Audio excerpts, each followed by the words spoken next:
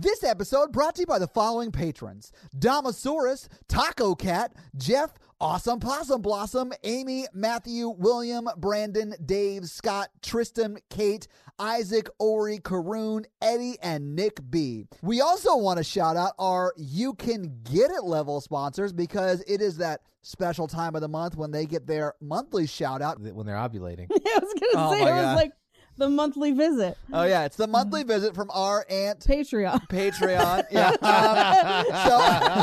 So thank you all so much. You all can truly get it. And you are, this person's name is Tate. I don't know why it's listed 3 times, but it's listed 3 times all as one name. Tate's in order. Tate. Sorry. We also have Edith, Lauren, Irene, Tyler, Tia, Laura, Juan, Jenny, Ashley, Richie, Lauren, Megan, Daisy, keep up the good work, Mandy, Alicia, Jennifer, Chris, and Veronica. And Chris and all the patrons want you to know that you're loved and you're listened to, and you're a valuable member of this awesome Horror Virgin community. And if you want to hang out with all of us, please do so in the Facebook group and or the Discord server, where we hang out and chat daily. Thank you all so much for loving the show enough to support it and help keep it going. We really appreciate it. Thanks for supporting my cocaine habit. And thank you so much for supporting Mikey's cocaine habit. Is that really what you want to put out there, Mikey? You're the fattest cocaine I've ever seen. Wow.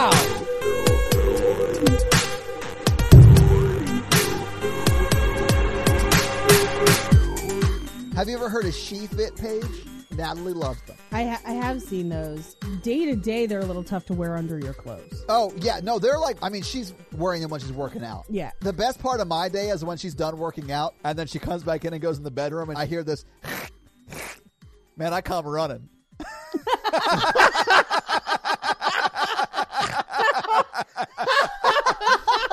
Thank you for tuning into the Horror Virgin. I'm Paige. I'm Mikey. And I'm your Horror Virgin Todd, which means I don't like scary movies, but you guys make me watch them. And this week, the listeners made us watch The Invitation. So, was this any of your first time with The Invitation? This was my first time. This was my first time. Yes, same. So a bunch of virgins here. Nice. So what were your first impressions, Paige? Let's start with you. Boy. Yeah. This is a complicated film for me because it is fantastic. It is incredibly well done. I have mad respect for the level of research that clearly went into it. Like, they knew their cult shit. Yeah. Because it's specifically about one, right? It's about multiple, and they reference a couple different ones, which is very important, and I'm very excited to talk about it as we go through. Nice. And a lot in fun facts. And I cannot overstate, this movie is fantastically done. I hope I never see it again. Same. It made me so incredibly uncomfortable and angry that when the movie was over, I literally was like, I'm going to go in this episode and shit all over this movie. I'm so upset. And it took me like 20 minutes to calm down and then be like, as I was going through fun facts, be like, this is a fantastic film. Yeah. I just hope I never have to sit through it again. Yeah. But it's so good. It's done amazingly well. Just, rough to sit through. Yeah. For different reasons than you, Todd, I think. I think we're both super uncomfortable with this movie for different reasons. Yeah, I mean, well, I'm sure that will be divulged as we start talking about it. Mikey, what did you think about it? I loved it. I'm dead inside, so I'll watch it again. No. I mean, I've heard it was good. Oh, shit, I wasn't expecting that. That really tickled me. I'm sorry. But, I mean, I think Mikey's right, because I think Todd and I both have personal reasons why this movie makes us so uncomfortable. Yeah. And if I did not have that, I'd be all in it, because this is a fantastically made movie. Yeah. So I had zero expectations. I mean, I've heard this was like a good Netflix horror film. Yeah. So when I watched it, it grabbed me. Unlike most films I watched lately, like I put my phone down. I was like really in the film. I think I like paused it to go to the bathroom and then like texted y'all and was like, hey, this movie's really, really good. I mean, it kicks you in the gut over again. Yeah. And no, I would not have stayed as long as those people did. Thank you. Yes. But I mean, like, I think the main character has a motivation to stay where he like barely gives a fuck about life at this point. He's like, I kind of want to see where this goes. And I think he was kind of worried about his ex. We can get into it later. I'm sure we will. I mean, Tom Tardy. By the way, that's just listeners. That's what we're gonna be calling him. He's like Watrick Pilson. He's Tom Tardy. Yeah, Tom Tardy. We should say his real name at least once, so I'm gonna look it up because I was calling him Tom Tardy too.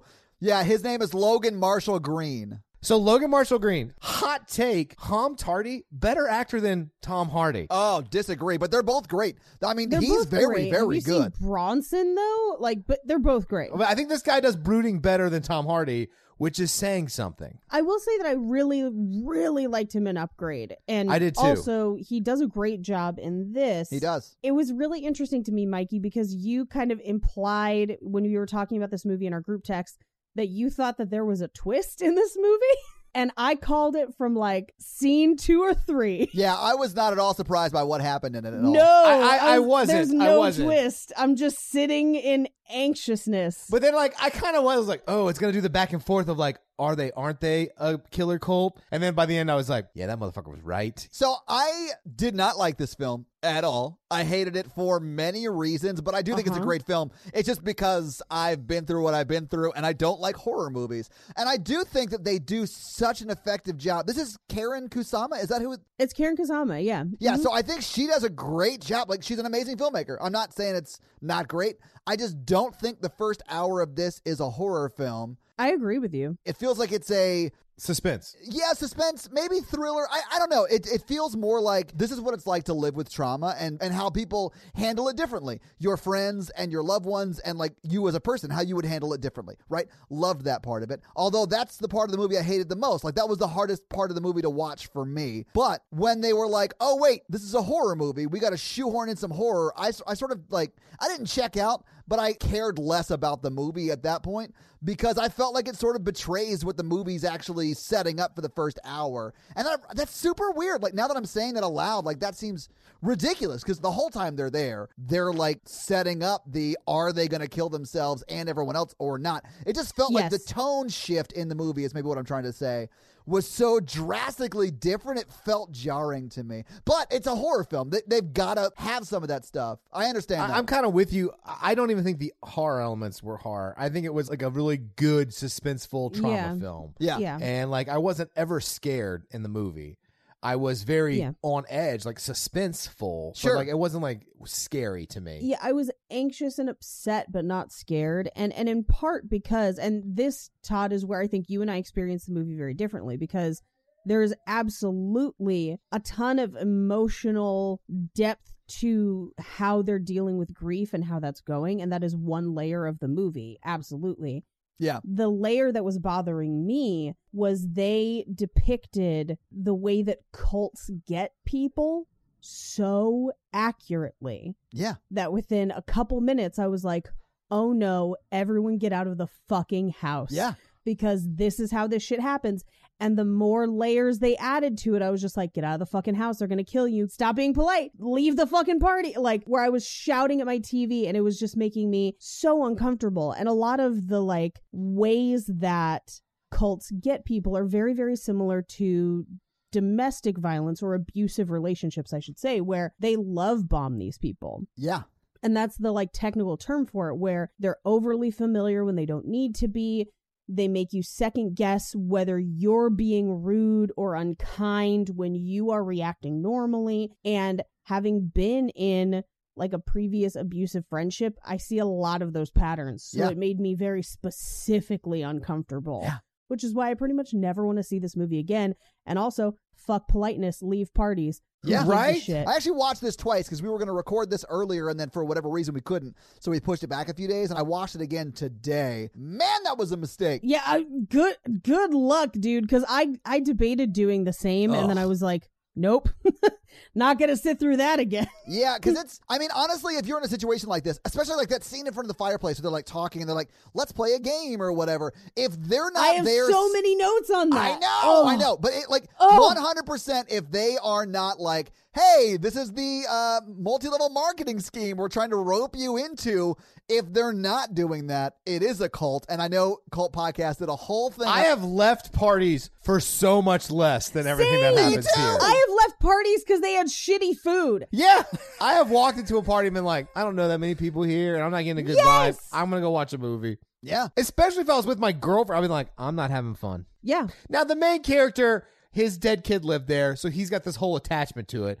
But like the other people, I would have been like, these people I'm not even friends with still. Fuck these people. Yeah, we should talk about that too. We should, because I'm like, it's the house where his kid died. Yeah. If I got that invitation, I'd be like, fuck you, I'm not going. Yeah. Okay, up front, should we have that conversation? Would you go to this party? Fuck no. No. That would be like my ex who cheated on me saying, hey, come back to the apartment that we shared while I cheated on you. We're going to have a dinner party. I'd be like, Let's say it's an amicable divorce and she never cheated on you. But like she's with the dude. Sure. And then like she's like, hey, let's all get together for a dinner party. There's nothing good comes of that. No. Dead kid aside, because I don't have that. I don't know exactly what that would be like. I don't think I would have wanted to go to that house anyway, especially if my kid had died there. I could see a couple getting together to share a moment or honor their child or things like that. Yeah. But if I got an invitation in the mail and I didn't like talk to that, like I'm an over communicator.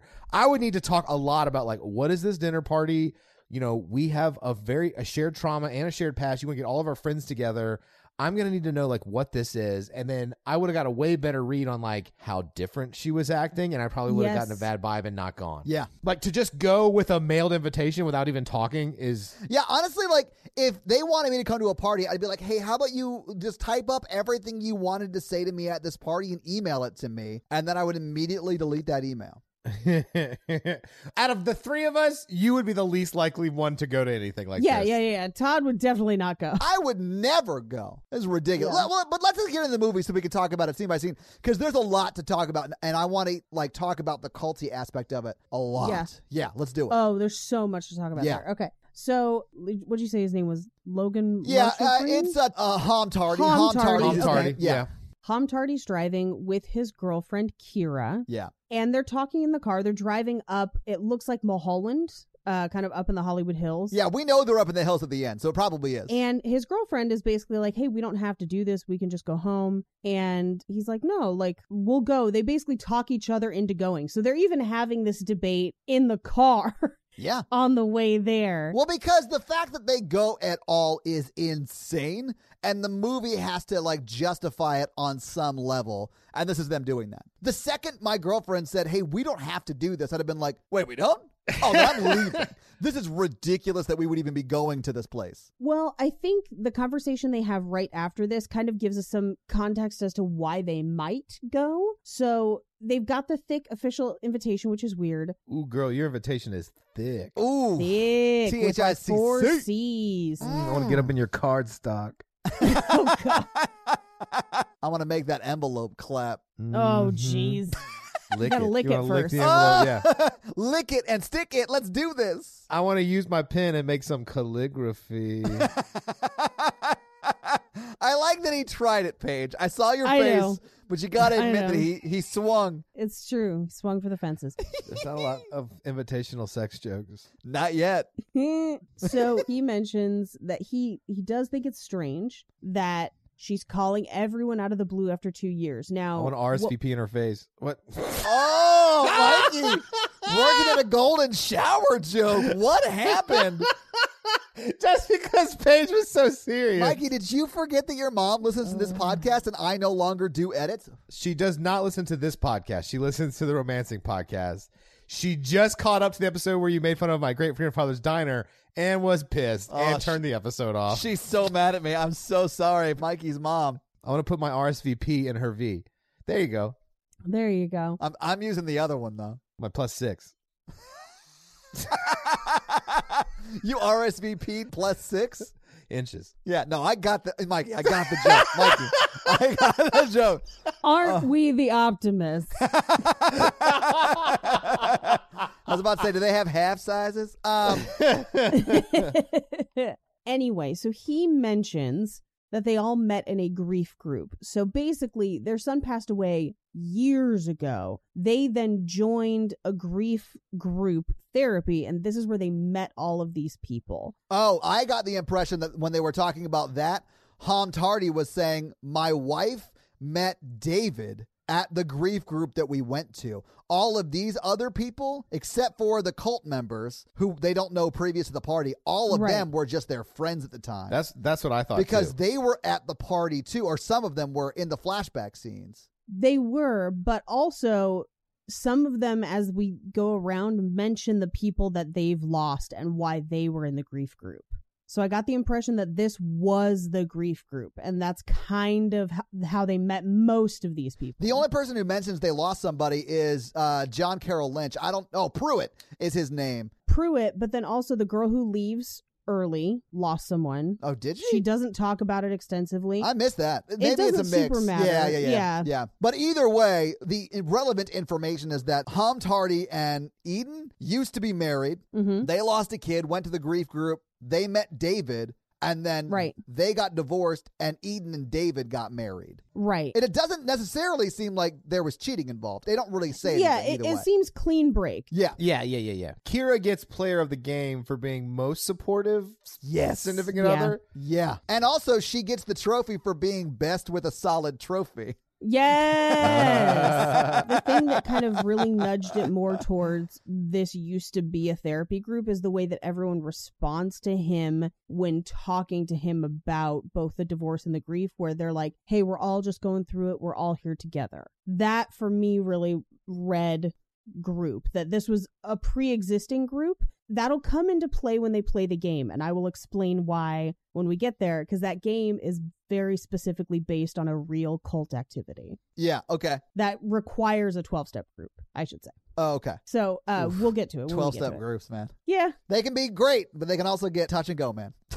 And that's exactly what happened with the group that they modeled that game after. So we'll talk to it. All right, cool. So as they're talking, he swerves the car and they hit a coyote. Yeah. Which is super sad because it's bleeding out, but it's still alive. And he ends up having to kill it with the tire iron. Oof. I don't know if I could do that. I don't either. The sound of it is brutal. Oh, it's so sad. And it's whimpering and stuff, and you just can't help but hug your dogs. It's so sad. Know. But don't hug your coyotes. No, don't hug your coyotes. Yeah, they are not dogs. Although there is an ongoing joke in my neighborhood where people put up lost dog posters with pictures of coyotes. That's hilarious because you guys have a lot of them there. I mean, we have some Tons here too. Of coyotes. But you guys have a lot more in SoCal. Yeah. So I think this is really interesting. It's kind of a juxtaposition of him killing the coyote and her feeling like, oh my God, I could never do that. Kind of contrasted with where she is at the end of the movie. Oh yeah, her journey's my favorite. Yeah, her journey's amazing. Yeah. So he starts the car and they keep on driving, and I just wrote in my notes, I was like, oh, if we killed a coyote on the way to a party, we're not going to that party. That's what I was thinking. I'm going home to cry. He's got blood on his face. He should go home to shower. Not Mikey's house, because Mikey doesn't have any water currently, so he couldn't shower there. But he needs to shower blood off of him, and then, I mean, I guess you could go to the party, but no, don't go to the party.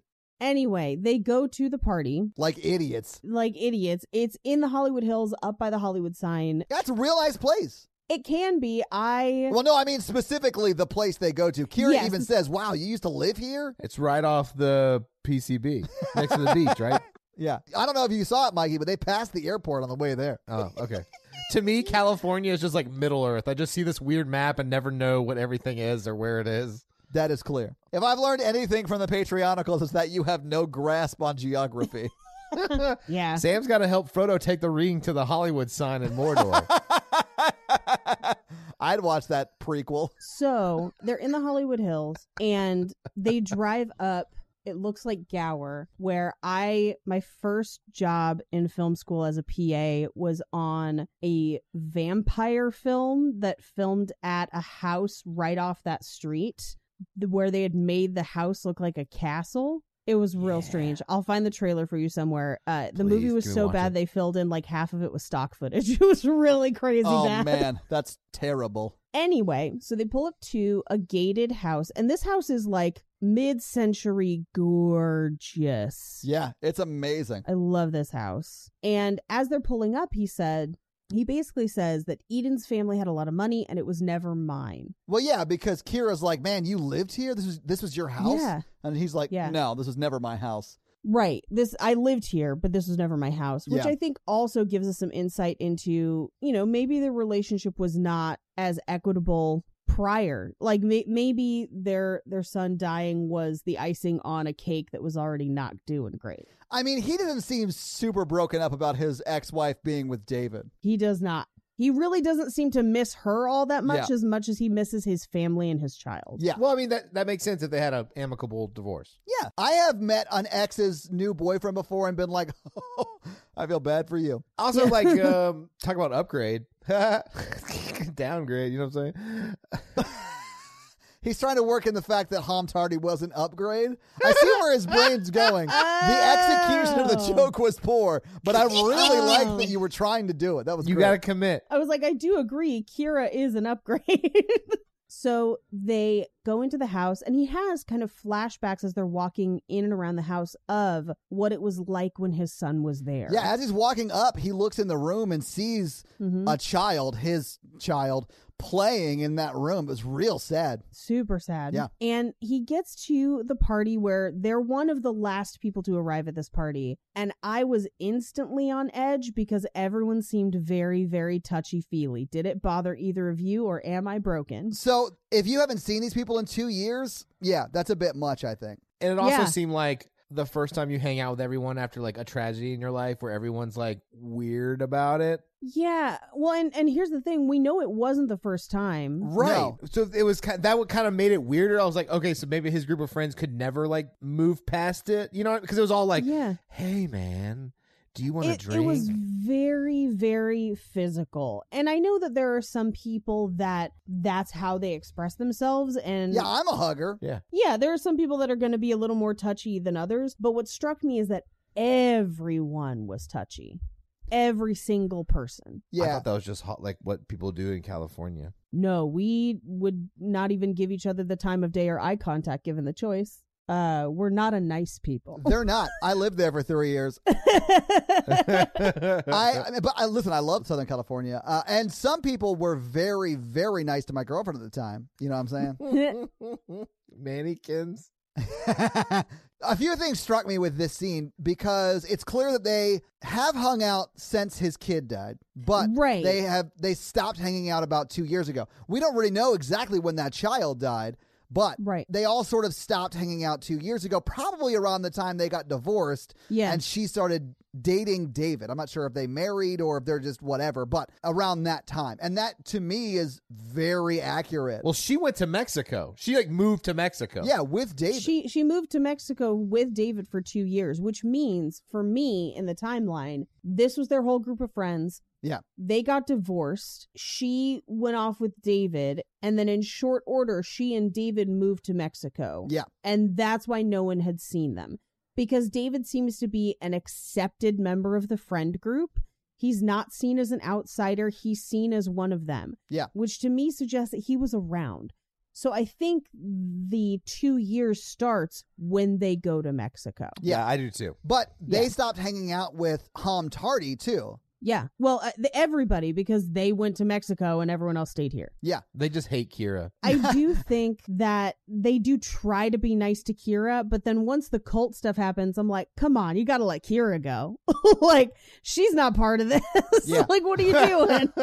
Leave her out of it. My only point in bringing up the fact that the friend group stayed in California with Tom Hardy but still did not see Tom Hardy is because a lot of your friends will react to your trauma that way. Yeah. The only way this movie makes sense is if this is the first party after COVID. I mean, could be. Well, I interpreted it as sometimes when something bad happens to a friend, you don't know what to do. Yeah. So Gina even mentions that a little bit later. She says, I just didn't know what to say or whatever. And that's super common. Like, I have a lot of people that I was very close to when my brother died that just we did not talk again really after that. Probably because they didn't know what to say or stuff like that, which I get. Yeah, or say like your water gets turned off because you have to pay a bill and like your friends don't know what to say to support you when that's happening to you. I'm going to say you're 36. Yeah. That's on you. But when you go next door to your neighbor's place, who you have publicly stated on this show you've made out with many times, and you say, hey, can I take a shower here? My water's out. She's going to be like, that's a lousy excuse, but yes. And I'm thirsty. She's going to be thirsty for some Mikey. No, I mean, you're absolutely right. I know. Because people ask me, one of my common questions when it comes up at parties of like what I do for a living, like crisis counseling and all that, like going out, like dealing with suicides and like tragedy and things like that. They're like, what do you like? The first question is like, what do you tell people? And I'm like, you just listen. You like to actively you listen. Yeah. If someone's going through a lot, you don't have to have the right words to say. You just have to like be there. You can like be playing Xbox next to them. They will talk to you if they want to talk to you, and you just say, hey, if you want to talk, I'm here. If not, you want to order a pizza, and like that. Usually that works pretty well. Yeah, my mom and dad, I realize they're my parents, so it's different. It's not my friends. But my mom and dad would always do this thing for really 3 or 4 years after Logan died. They would be like, hey, let's talk, you start. My mom would say that. Oh, that's terrible. No, I thought it was so cute. And we didn't have to talk about it. We could talk about whatever. She just okay. And then my dad would come in and be like, hey, do you want to talk about it? If not, we could talk about whatever. And he would just like be in my face about talking to me about whatever, just like connecting on some level. We never had to talk about the Logan thing, but sometimes we would, sometimes we wouldn't. But yeah, it was great. Yeah. And honestly, I would have loved it if my friends did that. And some did, some didn't. And some of those people who did, I still talk to this day. I will also say, independent of grief and tragedy, there is also a thing with friend groups where within a friend group, there are almost always certain individuals who bring everyone together to hang out. And if that person leaves, the group fractures and they're no longer a group. Absolutely. So we don't know exactly what happened, but there's a ton of natural explanations, and so we accept it. Yeah. So Eden comes downstairs looking like a straight up vampire.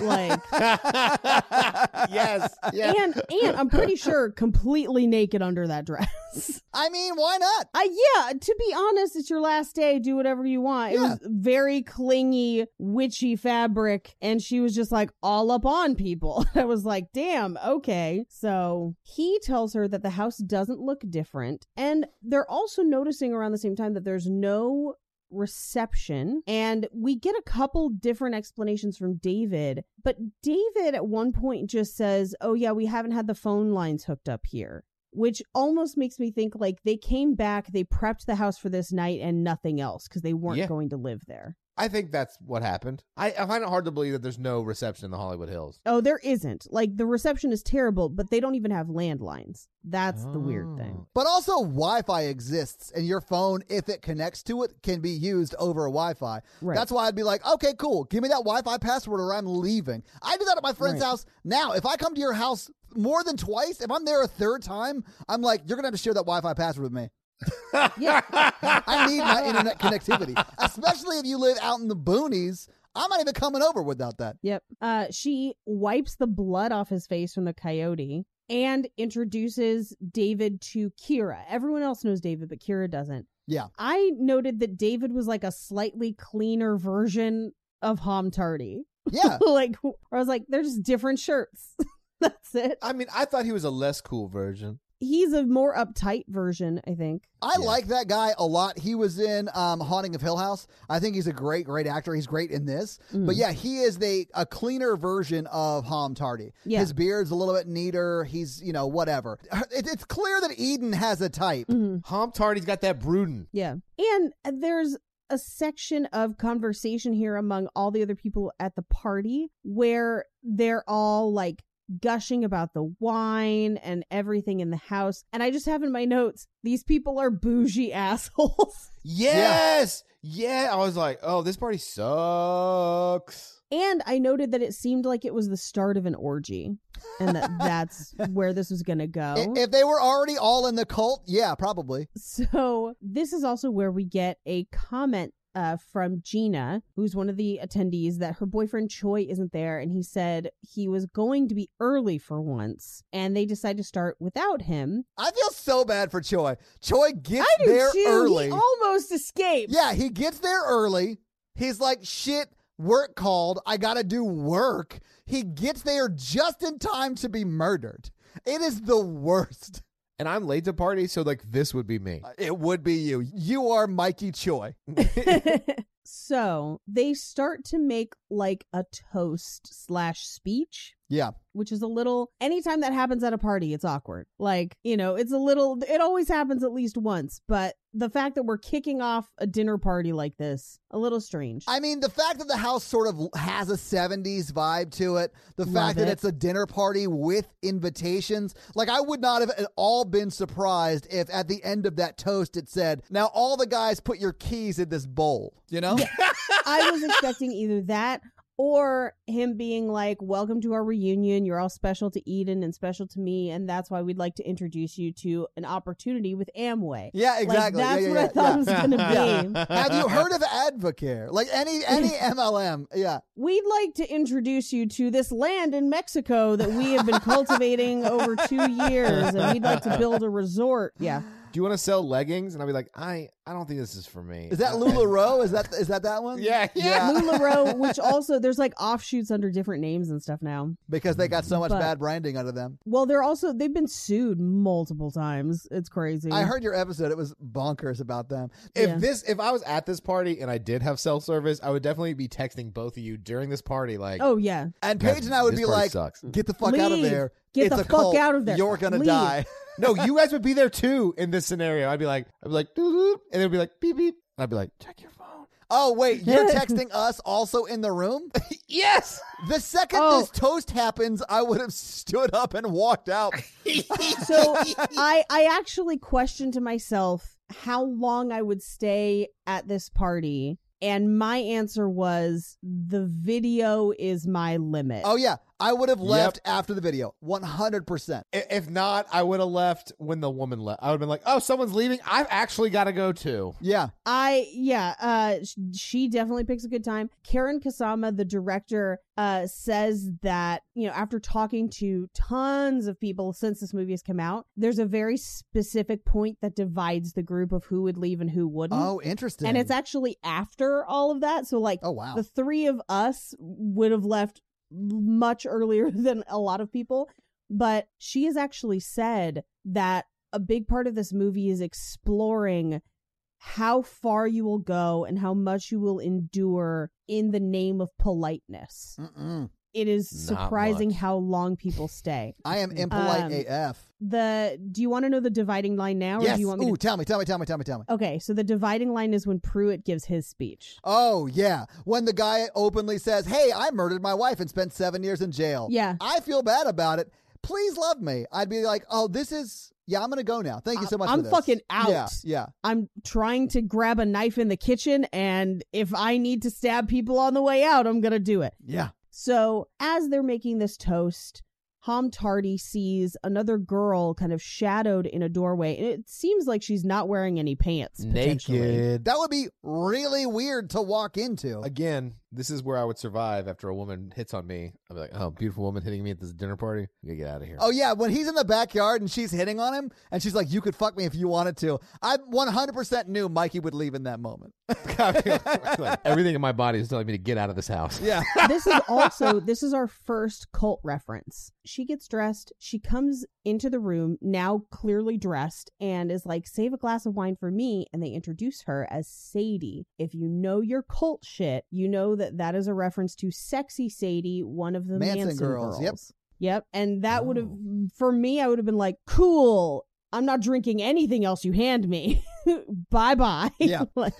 I'm just picturing Mikey, Paige, and I standing up and just doing bye and walking out like No, I'd have been like, guys, we have a pod emergency. They lost the episode. We have to go now. Oh, no. You guys have fun with like your dead children and the trauma you're working through and your cult and like the dinner that's not ready and all the other really great things that were going to keep me here for the rest of the night. But I have to go get Burger King and head home with them and do something important. Mikey, can I ask you, have you ever left a dinner party because the food was not ready and it was taking forever? Yes. Me too.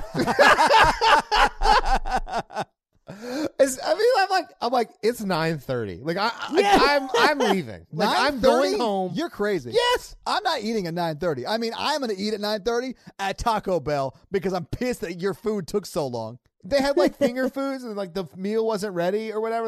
And I was just like, I better be hitting the old dusty trail. I'm not feeling so good. It's probably the hunger pains. The other thing about them introducing Sadie at this point, it really kind of lends itself towards orgy because she is very physically affectionate with Eden. Oh, she's clearly on like ecstasy or some shit. She's very well, we'll reveal that Eden's on some stuff too, but I strongly suspected that they were a throuple. Oh, yeah. And that's what was happening. Yeah, they were not a power throuple like the three of us. They were just a sexual throuple. They introduce her as someone that they met in Mexico and that she's staying here with us and helping us out. And she just says, it's fun. We have fun. And then she turns to Will, a.k.a. Ham Tardy, and she's like, she told me so much about you. And at this point is the first point I have in my notes. Leave this party. Fuck this party. Yes. And if she gets within arm reach of you, punch her and leave. Right. If my ex was like, here's our threesome lady, and then like we met her in Mexico, and I've been like, here's our threesome lady. Our she-some. Ooh. Yeah. I'm into it. Yeah. I'd be like, this is a Friday. Like, there's like other things I could be doing. Yeah.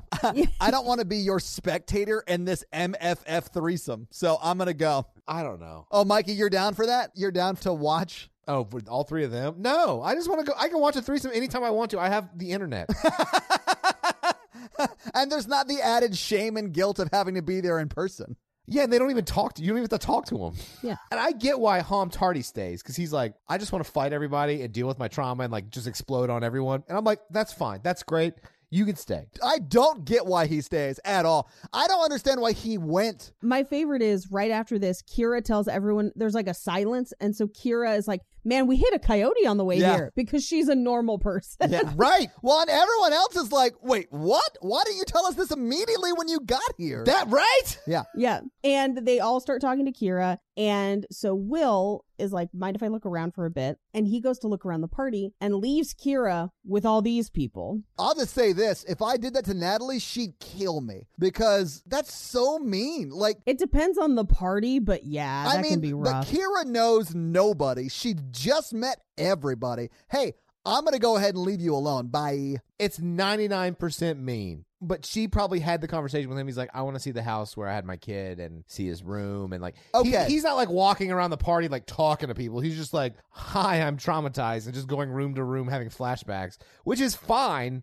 But she probably knows a little bit about that. I guess. And here's my thing. I am extroverted enough to hold my own at a party where I don't know anyone. And I still hate being left alone at parties when I don't know anybody. So he goes into the kitchen and he has a flashback to his wife's suicide attempt. Yeah. He's just reminiscing. Yeah. Oh, God. Just remembering the good old days, right, Mikey? Yeah. And she sneaks up on him and she's very like, you're so handsome. You're both really beautiful. And this is the first place in my notes where I was like, is she on something? Is she on Molly? She is. She's on barbiturates and she's mixing them with alcohol, which is potentially what killed Marilyn Monroe. So like, you know. Watch out. It's not good. I always thought it was the Kennedys. Or her doctors overdosed her and then covered it up. Anyway, so Eden is not all there, it seems like. Yeah. He mentions to her like, oh, hey, you put bars on all the windows. And she's like, yeah, for, security. And he notices her bracelet and he asks her about it. She says that they got them in Mexico. And he asks, is that where you've been this whole time? And she says, some of the time. And then she just kind of is like, so did you think about me? What's going on? And he's like, I mean, I know you're a friend, so yes, but also like, I'm fine and I'm fine being here in the house. Like, but what's going on with you? Like he at this point kind of confronts her about her being weird. Yeah. And this is where she gives her speech of like, I'm different, I'm free, all that useless pain is gone. Anyone can have it and I want you to have it too. And I think this is kind of the triggering phrase for him is useless pain, where I think that's the part that he really latches onto of like, our son died and it is painful. Please acknowledge that it is painful. I understand that you're trying to work through and process it, but acknowledge that it happened. To be like, oh, this is a useless emotion, I shouldn't feel it, feels dismissive to him. I don't know that she is trying to work through it and process it. And I think that's what bothers him. Yeah. I think he knows what she is doing is she's just avoiding it, right? Right. So as they're having this conversation, Ben comes into the kitchen and says that she's hot and hugs her, which, yes, consenting adults, But this is such a weird dynamic for friends. Yes. Especially because we know that she's married to David, Ben's married and kind of unhappy. It's strange. Their dynamic here is strange. Very. It is strange. Yeah. Where, like, I don't know that I have many male friends that would walk up to me, be like, you look fucking hot, and hug me and have it not be weird. Like, if you said this to me, I'd feel a little weird. Sure. But if I said it'd be fine. I get it. No, it would also be weird. It's just not the relationship that we have. Yeah. And then you can tell someone they look great without it being overly sexual. This is overly sexual, well, right? I feel like the hug makes it overly sexual. Because Paige, I would fully be like, damn, you're hot. Like, you can get it. Yeah. Or whatever. But I wouldn't also, like, run in there and caress you, you know? Yeah. That's the I'm not part gonna be that like, makes it weird. Paige, don't come any closer. We can't hug. I have a boner now because you look so hot. That's the creepy. level of weirdness that this is. That is the level of weirdness that this is. And as he like pulls out of the hug, she launches into this whole like pain is optional. It's simple. It's just changeable. You just expel it from your body. And I'll be like, you are no longer hot. I do love that Ben is like giving her shit about it though. He's like, yeah, it all sounds like made up. It sounds like stupid, crazy shit. And she slaps him Yeah. hard. Oh, yeah. I would have left if I got slapped. There's another Yeah. situation. I would have left if I watched her slap somebody. Yeah, Mikey, if we were at a party and like our friend Maddie slapped you, I'd be like, we're leaving. Well, you and I are both leaving. Yeah, this party is done Yeah. because violence has entered the chat. Yeah. Like, it's, There's no coming back from that. No, there's not. And she then follows it up with like, until you stop making jokes, you won't learn. That's why no one cares what you think, which is like brutal. I'll say this. I make a lot of jokes. I learn shit every day. No one cares what you think. I mean, clearly that's true. This reminds me a lot of something called Tone 40 in Scientology. Did he sing the song Funky Comedano? No, that's Tone Loc. That's Tone Loc. Nice try though. Yeah. Loc.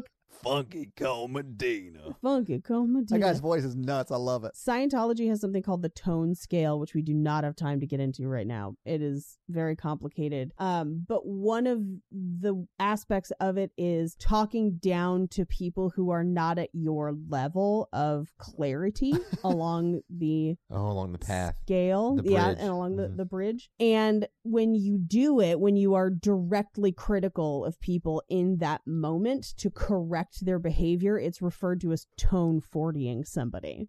And this is kind of what this sounds like, is her just like slap correction and then acting like nothing has happened, which is crazy. And she walks out of the room, and Ben, instead of immediately leaving the party as he should, turns to Will and is like, has she been like this all night? And Will's like, yeah, David too. Like, they're both acting weird, basically. Although we haven't seen them for 2 years, this may be their normal now. Right. I do love that Ben and Hamd Hardy start talking, and he's like, hey, how's your wife or whatever. He goes, I think we hate each other. Yeah, but the anger sex is amazing. So great. I can't get enough of it or whatever he says. Another reason I've been gone out to my girlfriend and been like, there's a reason why we haven't hung out with these people in a long Right. time. It's Hey, Kira, I now remember why I don't want to hang out with these people and why I didn't see them for 2 years. We should go. yeah. Right. Well, and they have a bit of a conversation of, hey, I understand that processing grief and pain is difficult, but I feel like she's not doing that. Where they have this kind of recognition that, like, I don't think that's what's going on here,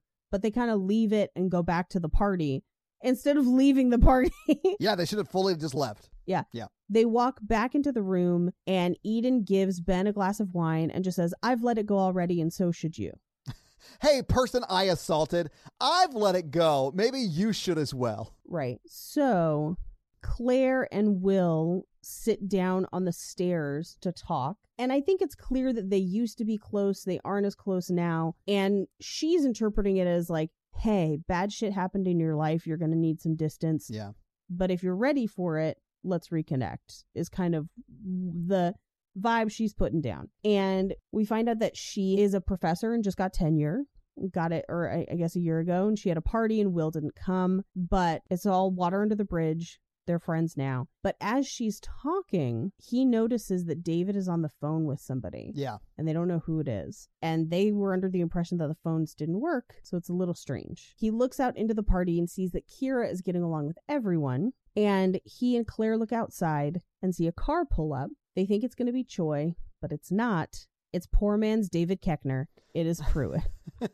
I love this guy, though. He's an amazing actor, and he crushes it in this. They wrote this role for him. Oh, did they? Really? They did, Yeah. yeah. Which it's always interesting when we find out that a role was written for somebody. I think they did an amazing job here because he terrified me from the second he walked in the room. Yeah. Yes. He just feels so imposing this entire time. Even before he tells the story about his wife, he just feels very not right. Yeah, from the second he walks into this scenario, my thinking was he's there to keep people there. Yeah. He's there to be imposing. He's the muscle. He's the enforcer. Yeah. The muscle. Perfect. Yeah. And I am no longer comfortable at this party. Yeah. It is time to fucking leave. Yeah. So they invite him into the party, but everyone introduces themselves. Choi is still not there, and Gina's going to try and call him again, but they don't have any service, and allegedly no landline either. But sometimes you can get a signal in the backyard. Yeah. Then David locks the door, and Will calls him on it. Like immediately. He's like, no, why are you locking the door from the inside? That's insane. Because it is. It is insane. And it's this idea of like, why would you need to lock it?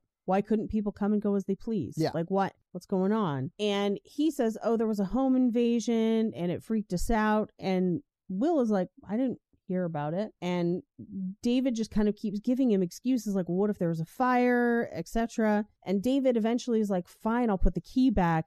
I just keep the house a little differently. That's all. And it's my house. So knock it off, basically. Yeah. Yeah, what a dick. Yeah, it was, I mean, this was my first clue that no one's going to escape alive if they can help it. Like, it's all bad at this point. They send Will to go get more firewood, and Kira follows, or tries to follow, but Eden kind of stops her and is like, has he been like this a lot? He seems like he's doing badly. And I do appreciate that Kira kind of defends him and is like, hey, I think he's doing the best that he can. Like, it's a rough time, but he gets through it and he wants what's best for all of you. Yeah. So we cut to a voice flashback in the backyard, and he turns out of the flashback and watches Eden through the window looking out into the yard. She gets something from her bedside table and then walks away. He gets the firewood, goes back into the house, and then goes to that bedside table, the drawer, and finds a bottle of pills. He examines one, puts it in his pocket, and then he runs into David on his way out. And David just says, come back to us when you're ready.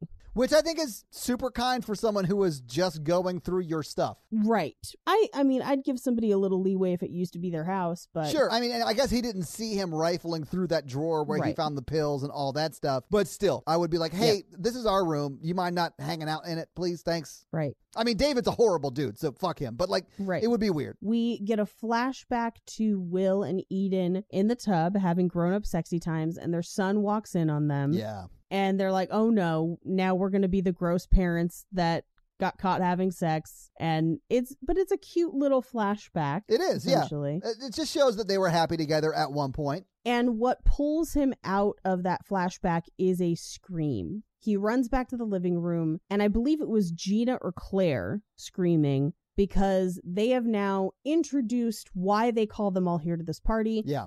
And it's to talk to them about, quote, the invitation. I'm out. I am out too. Yeah. There is a page-shaped hole in the wall as I have run directly through it. I'm squeezing it right behind it. I'm using that hole and leaving. Name of my autobiography. Mikey, I meant it very differently than the way you used that. You're welcome. So there's gross. some implications for what happens at the invitation that allegedly, quote, they all get naked in the jungle. But we do kind of find out that it's a group centered around grief. But Sadie fully says, yeah, sometimes we did that. It was awesome. I love doing that. Sometimes. Yeah. And David launches into something that Scientology and other groups like it love to do, which is to say, no, it's a science, it's not a cult, and there's a lot of smart people in a cult. There are. Which this seems like the perfect time to talk about that, because there are a lot of smart people in cults, because joining a cult is not dependent on intelligence. It's an emotional thing. Yeah. Cults find people at emotional lows. They meet tangible needs that they have in their lives, and that's how people end up in them. They are manipulated. They are deceived. It has nothing to do with your intelligence. Yeah. You could be a smart person in a cult. It happens a lot. Like Shinrikyo had enough like physicists and chemists and stuff to make their own like lasers. Well, lasers and the human microwave. Well, yeah. Oh my God, the human and microwave. Sarin gas. There's a sarin gas. They were able to make their own sarin gas that blew me away. Like they were a ton of smart people in that cult, and every cult really. I mean, I grew up in one, and there are a lot of smart people that are still in it because it provides a need for them. Yeah, it really bothers me when people imply that people are either stupid to join a cult or stupid to stay in a cult. Right. And I'm like, it has nothing to do with that. Right. It has nothing to do with that. There are so many other factors for why people join and why people stay. Yeah. And it does not have to do with your intelligence. So also, if you have gotten out of a cult, be proud of that. It's hard to do. And you're not stupid for joining one. People do for any number of reasons. And you should be proud for getting out. And don't feel bad. Yeah, no, you've done something awesome. Yeah, and it can happen to anyone. Anyone can end up in a cult. So at this point, one of the other, I believe it's Miguel, says, my boss is into the invitation. It's like the new EST. And at this point, I have to have a tiny personal fun fact. Nice. EST is what's called a large group awareness training. It was very popular in the 60s and 70s. And they have changed. And there is kind of a modern version of it. They like to claim no association with them because they don't like being referred to as a cult. And that's why they tried to sue our other podcast, Cult Podcast. Nice. And modern day, we can't actually say their name on any of our shows because of the things that they threatened us with legally. So not Scientology. Can we say it? I wouldn't if I were you. Right, well, if they I don't wanna get find sued, out, so. I would just say that they have a lot of groups in places that have famous landmarks, and it is a forum for people who have like-minded ideas. Allegedly they're a cult. Allegedly. Yeah, all allegedly. of these things are my opinions and are not legally actionable in any way, fingers crossed. Just like when we said Beyonce was fully 46 years old, not 39 like she claims. She allegedly. is 46. Anyway, they reference that group, and I believe part of the reason they reference it is because it is very popular in Los Angeles, where this movie is set. Specifically, that group, they do a lot of like workplace team building trainings. Yeah. Well, so did NXIVM. NXIVM was like a professional development seminar, and it just grew into a cult. And that's basically what this group is too, that they're referencing. Yeah. And they do claim that's just a self-help group thing, and then they decide that they're going to show them a video. And at this point, I just have in my notes, they're at a sales meeting / timeshare recruitment.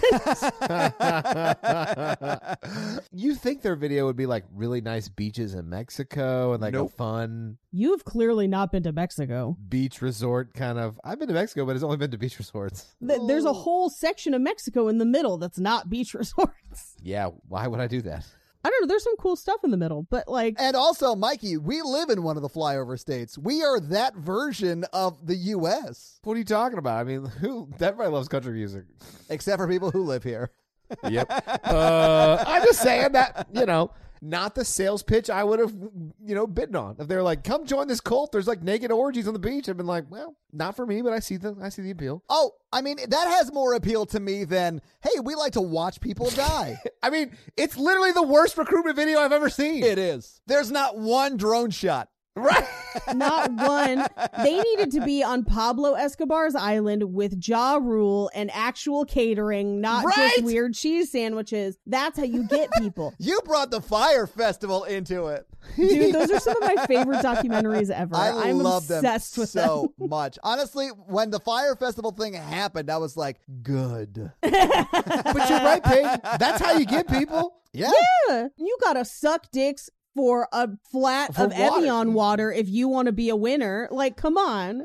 But instead, they turn on this video and it's like, hey, do you want to comfort people as they die? And I'm like, hospice? No, I don't want to do hospice. I do want to say that hospice is a thing. There are people out there who are like death doulas and stuff, and they will like guide you through like the grief process for yourself dying or like someone in your family dying. Like that is a service people provide, and there's nothing wrong with that. That's actually a really great service. Yeah, yeah. Like, yeah, that's a good that's thing. great. That's great, Todd. That's not what this is. Yeah. That's not why I want to go to Mexico. No, yeah. I do feel like I should plug my mom's book because she does a lot of work in this space.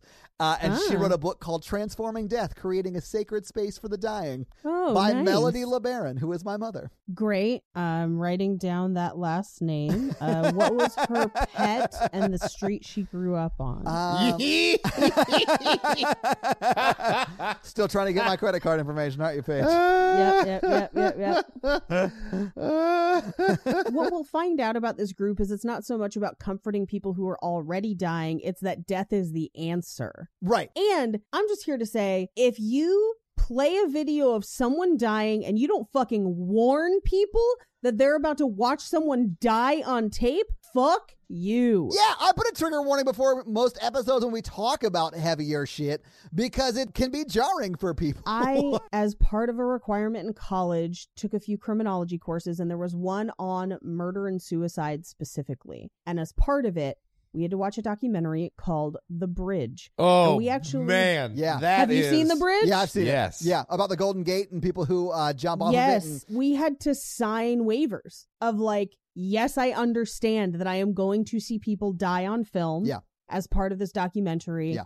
And you could choose to opt out if you wanted to. It's heavy, man. For work, I watch a lot of the suicide attempts and like body cam footage and like bad stuff. But to learn and like how could we have intervened or changed the bridge or like train people differently, things like that. But I mean, like that's not stuff I tell people I watch because one, it's even weird to tell people. Like, yeah. But I'll be in my office watching it or like at work, and people are like, "What are you doing?" And like, this is insane. I'm like, I'm sorry, I just have to do this.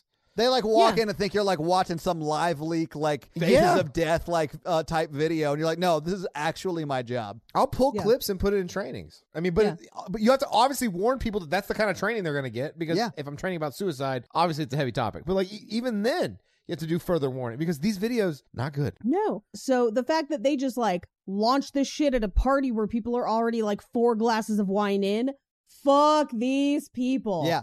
Fuck them to death. All of them. No. So here's the worst. Well, not the worst. The worst part is having to watch someone die if you're not ready for it. Yeah. The part that really bothered me was everyone objects where they're just like, I'm sorry, did you just show us a snuff film without warning us? Yeah. The fuck is wrong with you? And then David is like, oh, no one's taking this the way we meant it. I guess you guys don't get it. It's about communion. And I'm like, I'm sorry, no, you're not going to like gaslight them out of the fact that you just showed them a snuff film without telling them that's what it was going to be. But that's fully what he does. Yeah. Yeah. It's really shitty, Paige. This is where I'm out of this party. Yeah.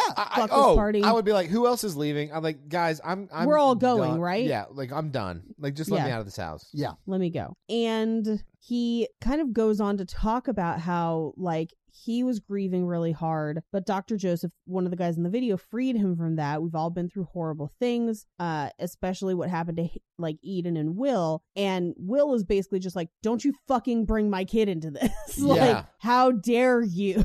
Which is completely understandable because you just showed a snuff film without warning anybody. And now you're going to be like, let's compare that to the very personal tragedy of somebody at this party. No, run away. Bye. Fuck this party. Never speak to these people again. There's no need. It's bad. Go get Burger King, bro.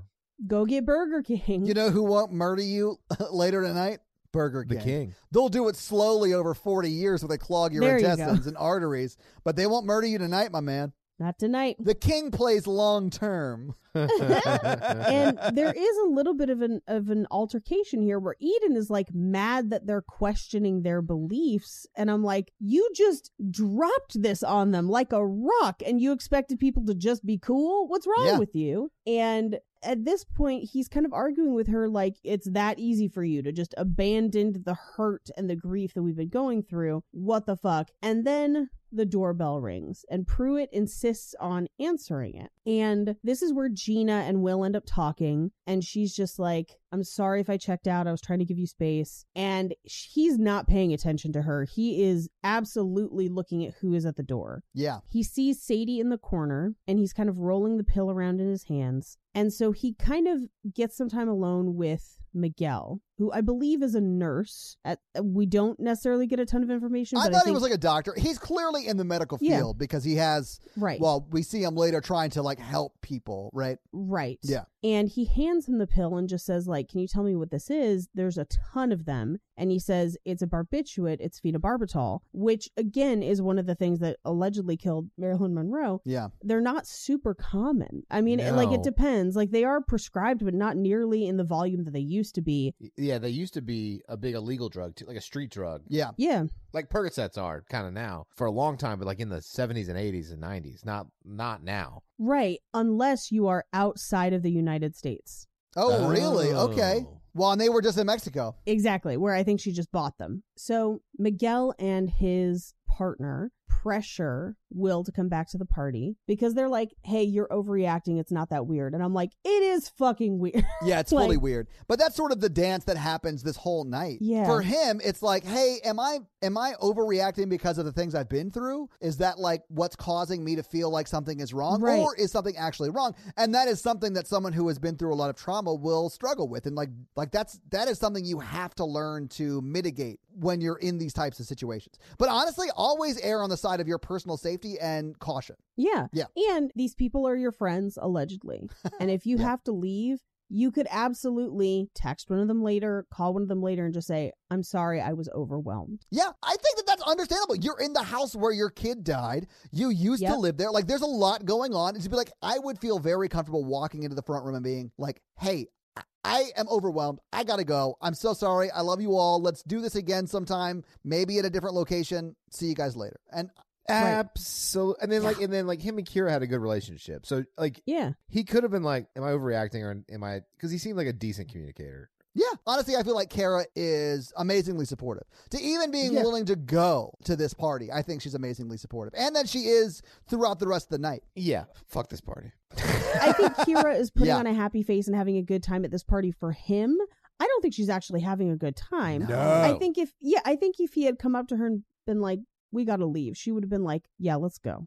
I think she would have been like, thank God. So this is where Miguel and Will have a conversation where Will is like, this is weird. Like, things are not right. And Miguel is like, hey, it was always going to be a little weird because it's a long overdue reunion between friends with a couple of super weirdos that are kind of Manson-y, but it's LA and they're harmless. No, they ain't. In the city where Manson was not harmless.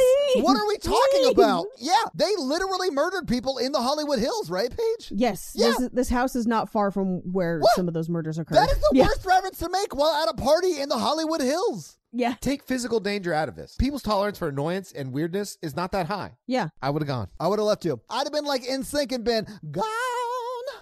Baby girl, you're gone. I'd have been like, hey, let's go to Texas Day, Brazil. I'm going to give you the meat sweats. Let's fogo de chow, if you know what I mean. Yeah. Let's go get all you can eat meat and talk about how fucking weird this was. Yeah. Yes. Gossiping about a really weird party is my favorite thing to do. It's the best. It's so much fun.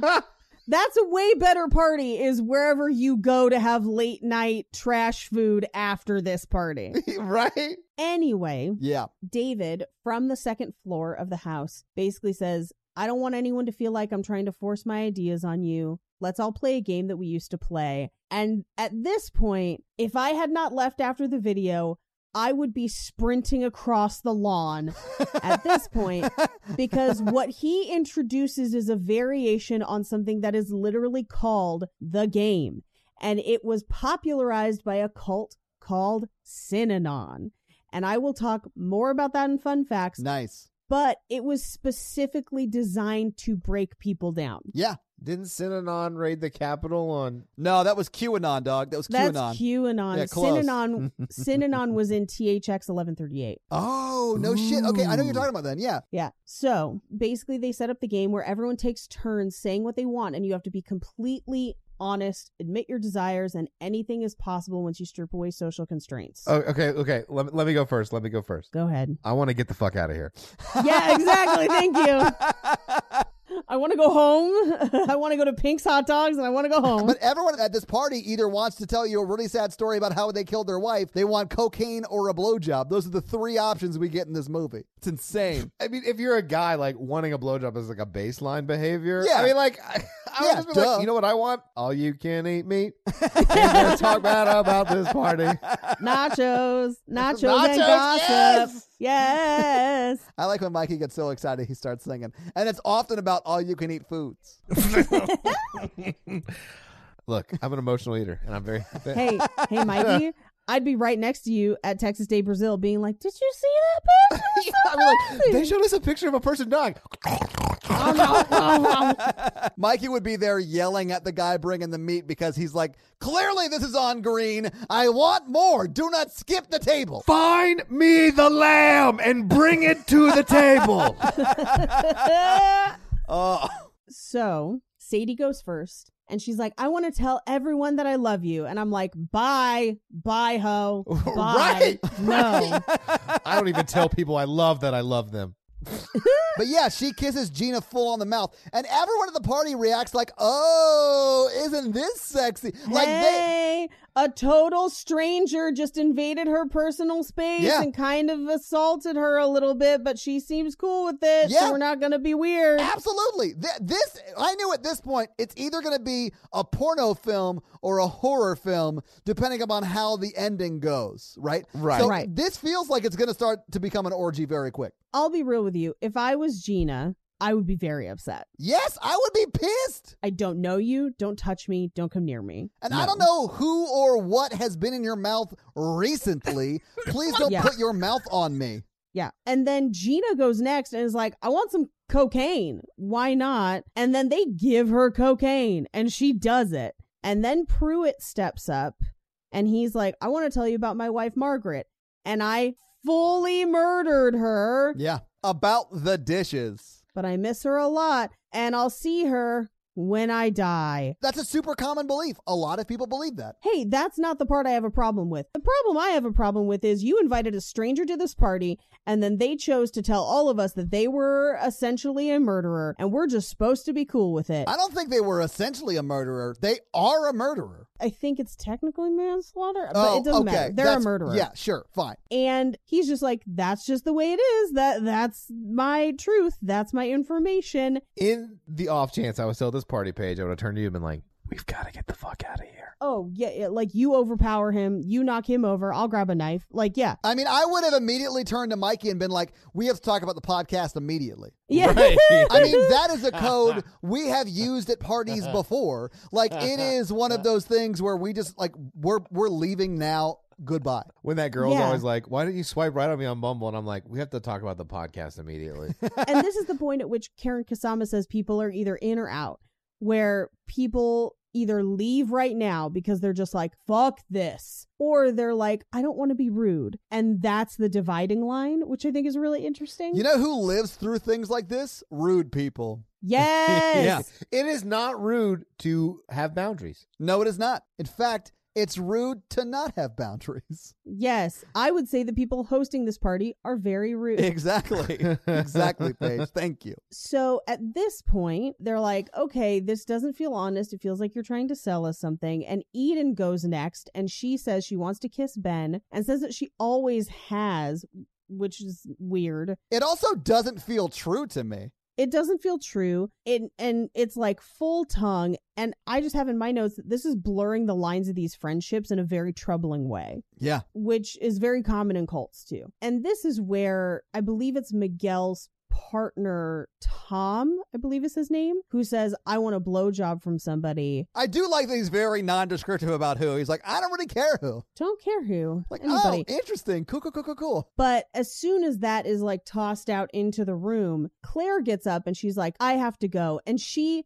hero. Yeah. Yes. She stands up and she just says, this is making me very uncomfortable. I'm sorry. I don't want to spoil anyone else's fun. I'm going to leave. Basically, like, I'm uncomfortable. You guys keep doing what you're doing. but I'm gonna go. Yeah, you guys do you. It's not for me, so I'm leaving. And they try to pressure her into staying, and Will steps in and is like, she wants to go, let her go. Yeah. He also tries to walk her to her car, and she declines, which made me very sad for her. I would not let someone decline in this situation. I would be like, I'm walking to your car. Yeah. And Pruitt at this point is like, oh, I parked behind you. So he ends up going out there with her, and Will watches through the window till they're out of sight. Yeah, because Will's a good dude. Will's a good dude, and he doesn't trust Pruitt as far as he can throw him, which turns out to be accurate. And it looks like Pruitt pulls his car out, the Prius leaves, Pruitt guides it backwards, but then he stops her. And as he does, David pulls Will away from the window and is like, hey, can we talk alone for a minute? Because you're suspicious of our hospitality,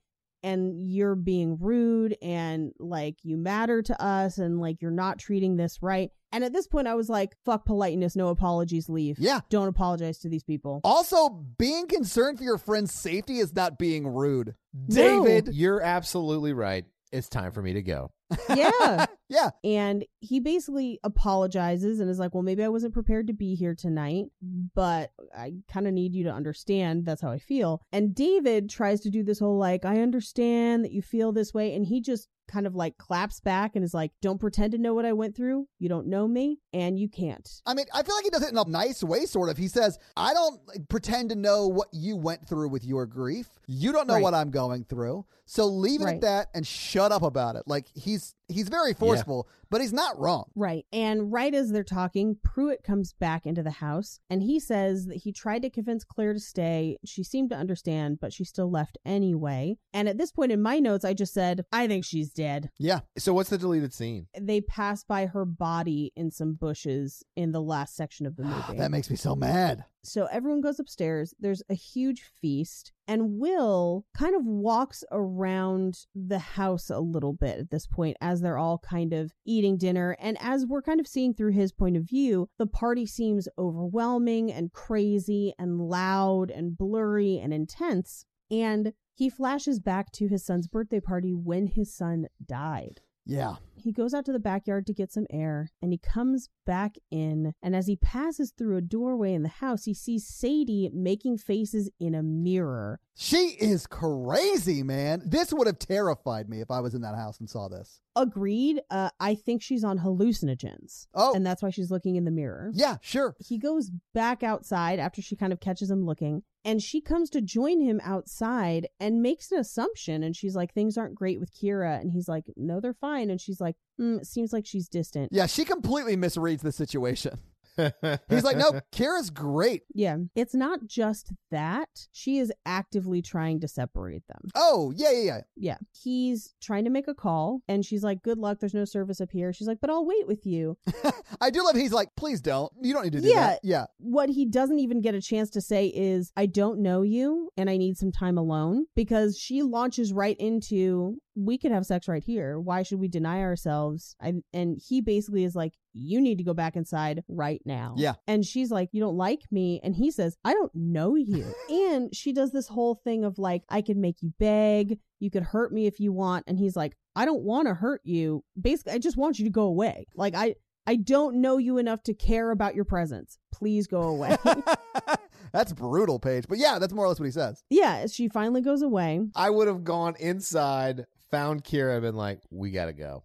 We got to leave. Yeah. Even if that's the one thing that happens at the party, I'd be like, that weird looking woman just came outside and said some real weird stuff to me. We got to get out of here. Legit tried to seduce you, Mikey. Yeah. So Tommy comes out to the backyard and he's talking to Will, and he's like, hey, Claire left because she's sexually awkward. We've known this about her forever. She's been our, like, it's something we know about her as a friend. And then he says Choi is unreliable, so he probably just isn't even coming. And we're all just kind of trying to figure something out. And Will is like, this doesn't feel safe. Yeah. And Tommy's like, you're letting your mind run away. You got to stop acting weird. It's freaking people out. You're safe here. And then Tommy walks away, and Will looks out over the hills, and his phone rings. And it's a voicemail where, you know, if you've been out of service and then you walk into service, you get the messages. Choi called and left a voicemail. He was early, but he isn't here. He is not. So Will comes back inside. The lights go out, and they bring out a cake with candles for Miguel's birthday. He blows it out, and then Will confronts everyone with like, where's Choi? I just got a message. He was here early. Where is he? Something isn't right. I can't believe you waited this long to say it. I would have been yelling that as I ran back in from the outside. Like, where's Choi? Yeah. And he confronts him of like, it's a fucking cult. You've been trying to get us into a cult this whole time, and now Choi is missing. What the fuck? Yeah, what happened to Choi? Yeah. And then he reveals, he's like, hey, why are there bars on the doors? Why are the doors locked? Why is there barbiturates in the drawers? And they're like, oh, you've been going through our stuff. And he's like, fucking yeah, because you're acting weird. Yeah. And at this point, Kira gets up and is like, we're going. Like, bye. You're embarrassing me at this point. We just need to leave. Oh, I didn't even read it like that. I just read it as she was like, this is a bad situation, no matter which way you slice it. I don't think she was embarrassed. Either he's having a meltdown and we need to go, right, or he's right and we need to fucking go. Yeah. That's how I read it, which was like, either way this is going down, we got to get out of here. I read it like she wanted to leave immediately when she got there. She's been waiting for 2 hours for him to be like, hey, do you want to leave? And he didn't. So he is now giving her an out, and she is exercising that option. That's how I read it. The doorbell rings, and Choi comes in. Yeah. Just in the nick of time to die. Just in the nick of time that he was right there, and then work called, and he had to go to work, and then he came back. Yeah, you could say he had no choice but to leave. Oh, no.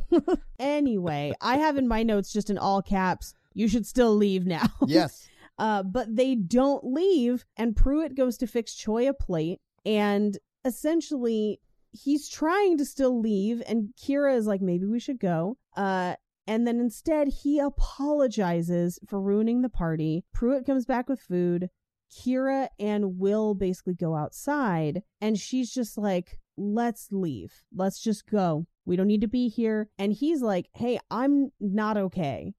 Being here has brought up a lot of stuff about my dead son. Yeah. And it's really fucking rough, and it's not good. And I don't know that it's something that you can fix, and it's not fair of me to put that on you, essentially. She responds really well in this conversation. She does, yeah. Kira's amazing. She's like the hero of this film for me.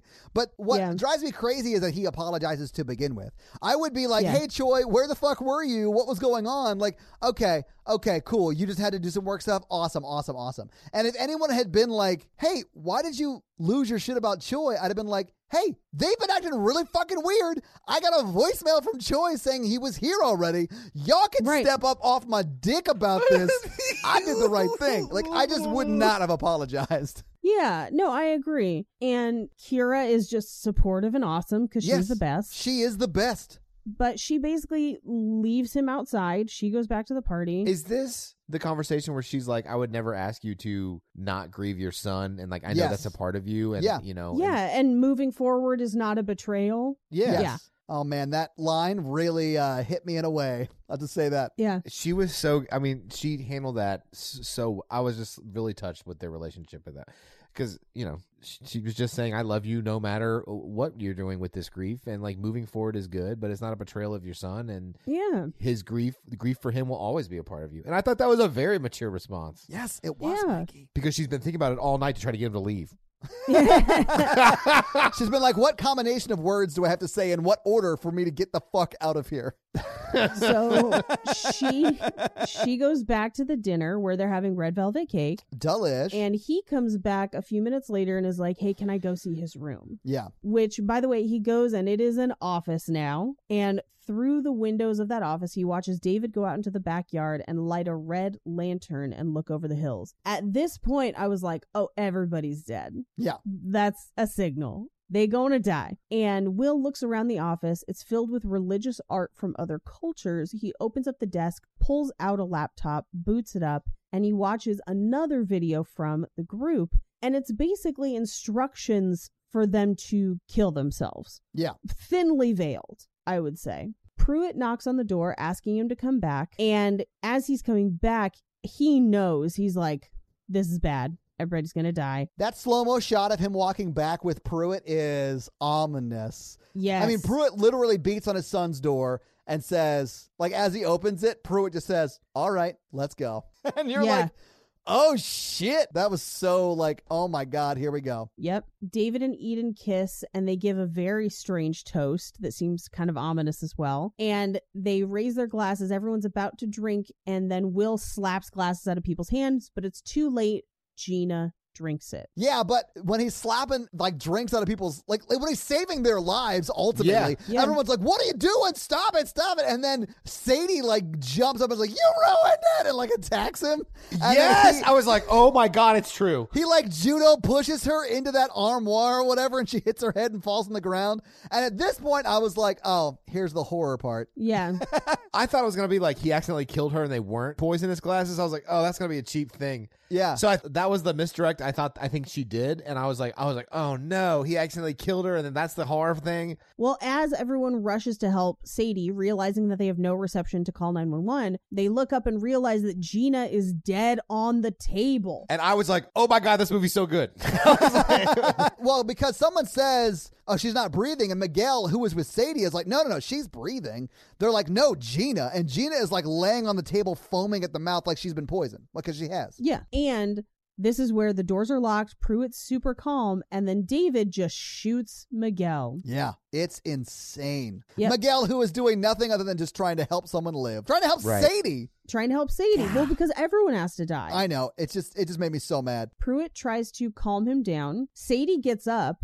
Yeah. Pruitt grabs the gun, shoots Choi, and then walks out of the room following Tommy. And everyone just kind of scatters. And it looks like Sadie gets Tommy at first, although we'll find out later that Tommy does overpower her and ultimately wound her so that she does bleed out, Yeah. I believe. Everything is locked. Sadie is running after them. She bites Will.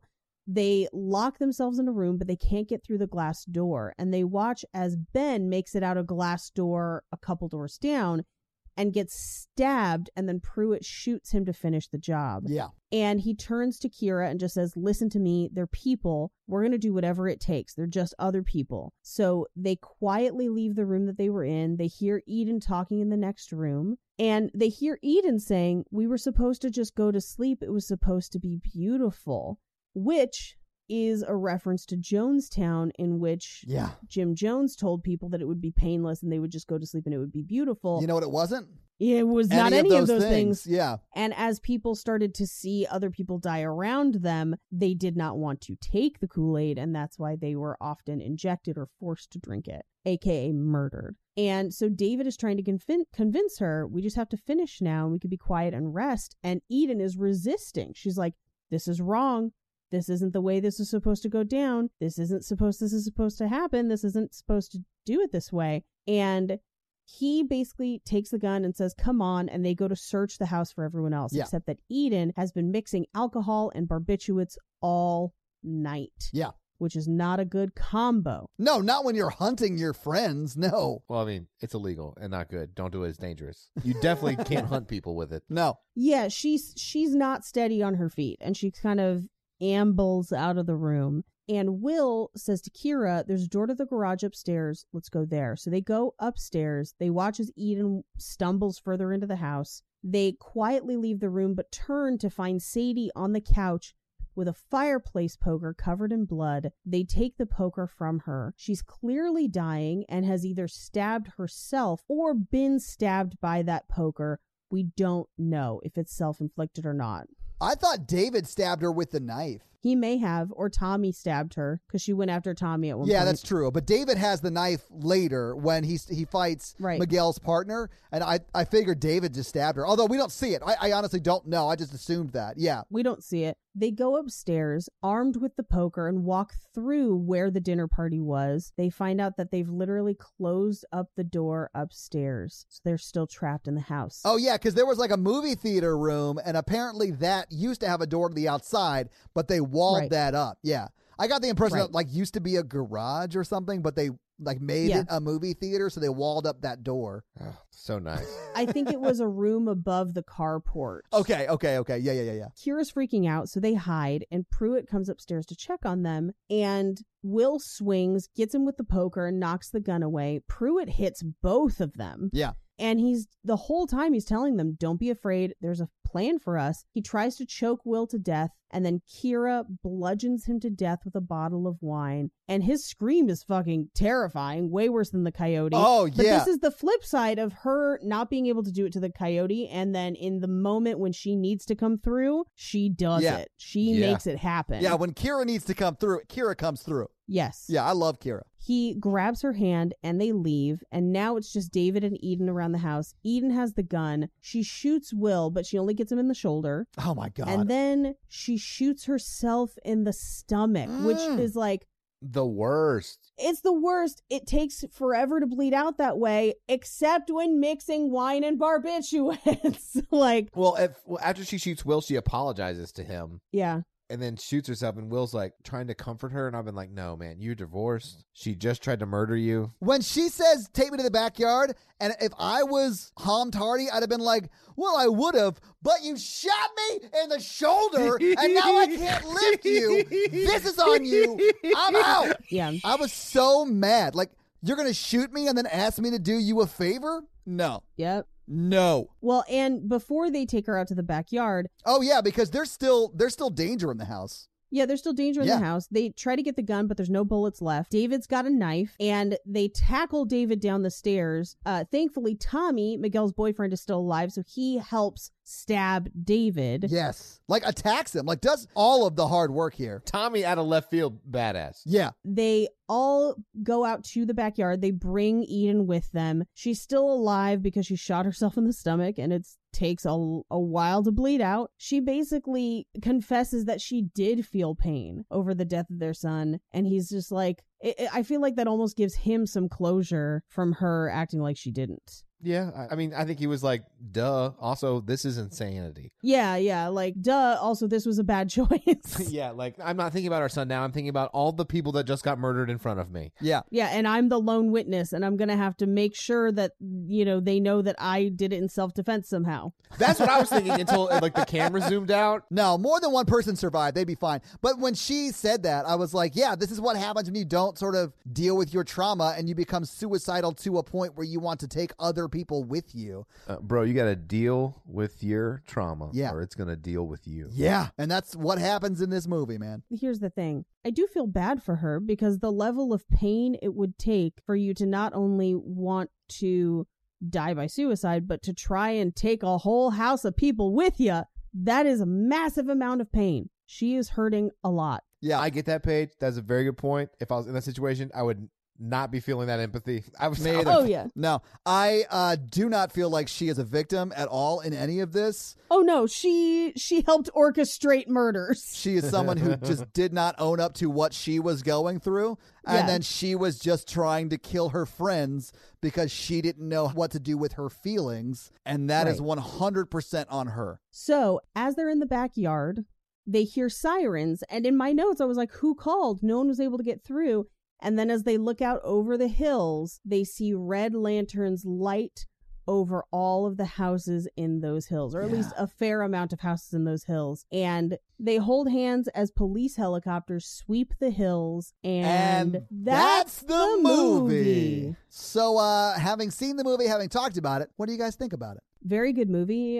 Don't ever want to watch it again. Yeah, I hated so much about this movie. But I mean, largely because it is, I will say, a good horror movie. Like, I get it. I don't super love the ending, though. Like, I feel like it's sort of a cop-out for what it could have been, but... It kind of reminded me of Us. Yeah, when it like zooms out. I didn't think the zooming out was necessary. Or as many lanterns. You could have just done like 3 lanterns, and I think it would have been just as effective. That's not the end I'm talking about. I mean, everything that happens after they drink the dessert wine, whatever you call that actually it killed Gina. Mm-hmm. I was like, oh, okay, I guess we're just leaning into this. Yeah. And we're no longer going to address the trauma play that this movie was. Right. I think it does, in a way. Eden and David, like the juxtaposition between that couple, like living in this fantasy world where like all of the stuff they're doing is obviously unhealthy and terrible. Yeah. And they're not having honest conversations, and it's not a great relationship, and they're in a cult, and they're killing these people, is a great like juxtaposition of Kira and Hom Tardy and their relationship, because they're having like honest, difficult conversations about grief and trauma, and I felt like they grow closer through those conversations, and you like see it, and the other couple leading this murder-suicide grows further apart. And like it's like a good showing of how this is bad. Yeah, and I do like that this movie shows how different people deal with trauma differently, right? And how outwardly the people who I think are dealing with it the best seem like they're doing the worst. Like Tom Hardy is losing his shit at random times, and he's clearly having trouble, and he's struggling. He's talking to his friends about how he's struggling. He is probably handling the grief. He's handling it much better than his wife is, who is purely in this self-denial, self-destructive cycle where she is going to kill her friends and herself. Also, I just felt this film did such a great job at suspense. So like as soon as they get to the party, you know, I put my phone down, I stopped doing it because it was just like it sucked me in just because of like what is about to happen. Which is great. I think Kusama does a great job in this movie. It's just really hard for me to watch. Yeah, I don't think I would watch it again either. Yeah. It just made me sad. Like the first hour of this movie, I was like trying not to cry, and it almost had nothing to do with what was actually happening on screen, except for it was reminding me of like stuff that I went through and like going to therapy for it and all that stuff, and feeling the feelings that Tom Hardy is going through, and like remembering like I slept on the couch like the rest of my high school life because my brother and I shared a room, and I just did not want to be in that room, you know? So like I slept in the front room. So like all that stuff is like very real and is rough. And like it just took me back to that. I did not want to be there. So once people started dying, I was like, oh, okay, good. We're no longer going to have to deal with that. Now we got the serious stuff out of the way. Let's talk about the big winner of this film. Oh, you mean Kira? No, I'm talking about Ben's now ex-wife. Yeah, I think this sounds terrible because it'd be horrible to lose a spouse, but I feel like she can do better. Dude, Mikey is like on board for some angry sex. That's what he's thinking. He's like, ooh, she's really good in the sack and newly single. Well, I mean, he basically cheated on her tonight, and they already hate each other, and then she's going to be like, she's still going to get all his life insurance and everything? I mean, like, she did it. I mean, she won. Mikey, I like the way you look at the world. I'm an optimist. Yeah, absolutely. But I hope to never watch this movie again. I think people should watch it. I understand why, if you like horror, why you would like this movie. I think it does a great job with suspense. It's just really hard for me to watch specifically because my life has been terrible. Yeah, it's just personally hard for me to watch. Yeah. Yeah. And I think for you, Paige, and I'm sure everyone's been through trauma, so I'm not alone in that. But like you also have the extra level of like knowing a shitload about cults. Like I do passive research about cults. Like I'll watch documentaries and stuff because I like it. Like one of your jobs is to research shit like this. So you had you had the extra level of that too. Yeah. Well, and it just means that I see it a lot faster. So like very early in the party, I'm like, oh no, it's a doomsday cult. Yeah. And they haven't even watched the video yet. I'm just like, get out, fucking get out. Yeah. Paige, have you liked Cult Month, or has this been like too much cult? Has it been too real? And no, it's good. I wanted to have kind of a more fun one like original Wicker Man in it. But I also think that we got a month of really, really well-made films. Like, there's not a stinker among it.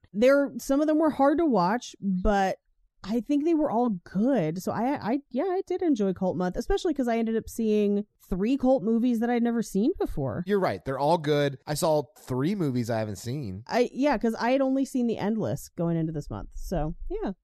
I liked it a lot. It was good. I was surprised at how much Cult Month reminded me of like previous trauma that I had been through. That sort of surprised me. Well, I mean, I did sort of grow up in a cult and stuff like that, so I expected some of it, but a lot of the trauma that I was dealing with watching these movies was actually like my brother dying and being there with him when he died and all that stuff. So like it was different. I thought it was going to be something else than it was. Right. It's wild, man. This month was crazy. Have you thought about just letting your grief go? You know what I hear, Mikey? You don't really have to experience pain. It's all made up and in your head. Yeah, I'm going to text you a video I made. Oh, no. It's just me killing people. No. It's just me killing it on dates. Let me just say this really quick because I don't know if I said it and I want to make sure I cover it. I really like the way that Kusama... who wrote this? Was it Kusama? I have notes about who wrote it. It's Karen Kusama's husband and his writing partner. Oh, awesome. Well, whoever wrote this does a really good job of showing what it's like to experience trauma in the first person and see other people like who experienced it with you. Like with my family, when my brother died, like everyone reacted very uniquely different and everyone's life is very different than it was then. And it's super interesting to see that play out over like 20 years, like how everyone's life immediately changed in that moment. And when you're living it, it doesn't necessarily feel like that. But looking back on it, it's just nuts, like how that happens. Oh my gosh, I have the movie just for you. That's kind of like this. It's called Remember Me. Oh my God, I hate that movie and you for making me watch it. But no, it's just super interesting. I think it's really well done, especially the way Tom Hardy's friends react to him over the 2 years since they've seen him. You know, they're like, hey, I know we should have seen you, but we haven't. I didn't know what to say, so I just didn't reach out. That whole thing. I thought that was super telling. And to me, that just means like, you're a shitty friend. I don't know, man. I having been through that and losing friends because my brother died, like, I understand. Like, it hurt a lot in that moment that I felt like my friends were disinterested. And it wasn't all of them, it was just some. But I think looking back on it now, with the hindsight of all the years and sort of being an adult now, because I was a kid when it happened, like, I sort of get it. Like, it doesn't bother me anymore. Like, I understand how, especially when you're a kid. Yeah, because they were kids too. Right. But looking back on it now as an adult, I get why that would have been hard for me as a kid to handle my friend's trauma that way. So, like, I get it. It makes sense. But anyway, I thought the writer in Kusama did a great job of making this come together. I just hated it and hope I never see it again. Yeah. Largely because it's great. But Paige, do you have any fun facts for us? I have so many fun facts. Yay! Hit us with those fun facts. Dun-dun-dun-dun. Nice. One of the comments they got really frequently during screenings of this movie is that people were surprised that they depicted a coyote in the LA hills, because a lot of people outside of California, I guess, did not realize that coyotes are a straight up problem in the Hollywood Hills. Really? I see. Okay, yeah. Maybe that's because I follow a lot of like content creators, like who are in Los Angeles. Yeah, I loved the Cracked group that like grew up in Los Angeles together and then have since gone their separate ways. But I follow all of them, and I just know the coyote problem because all of them lived in SoCal for so long. It's why we all have indoor pets. Like, it's a serious problem. Yeah, no joke. Earlier this year, Dan Harmon posted a video of him running out into his yard, saving his dog from a coyote attack. Yeah.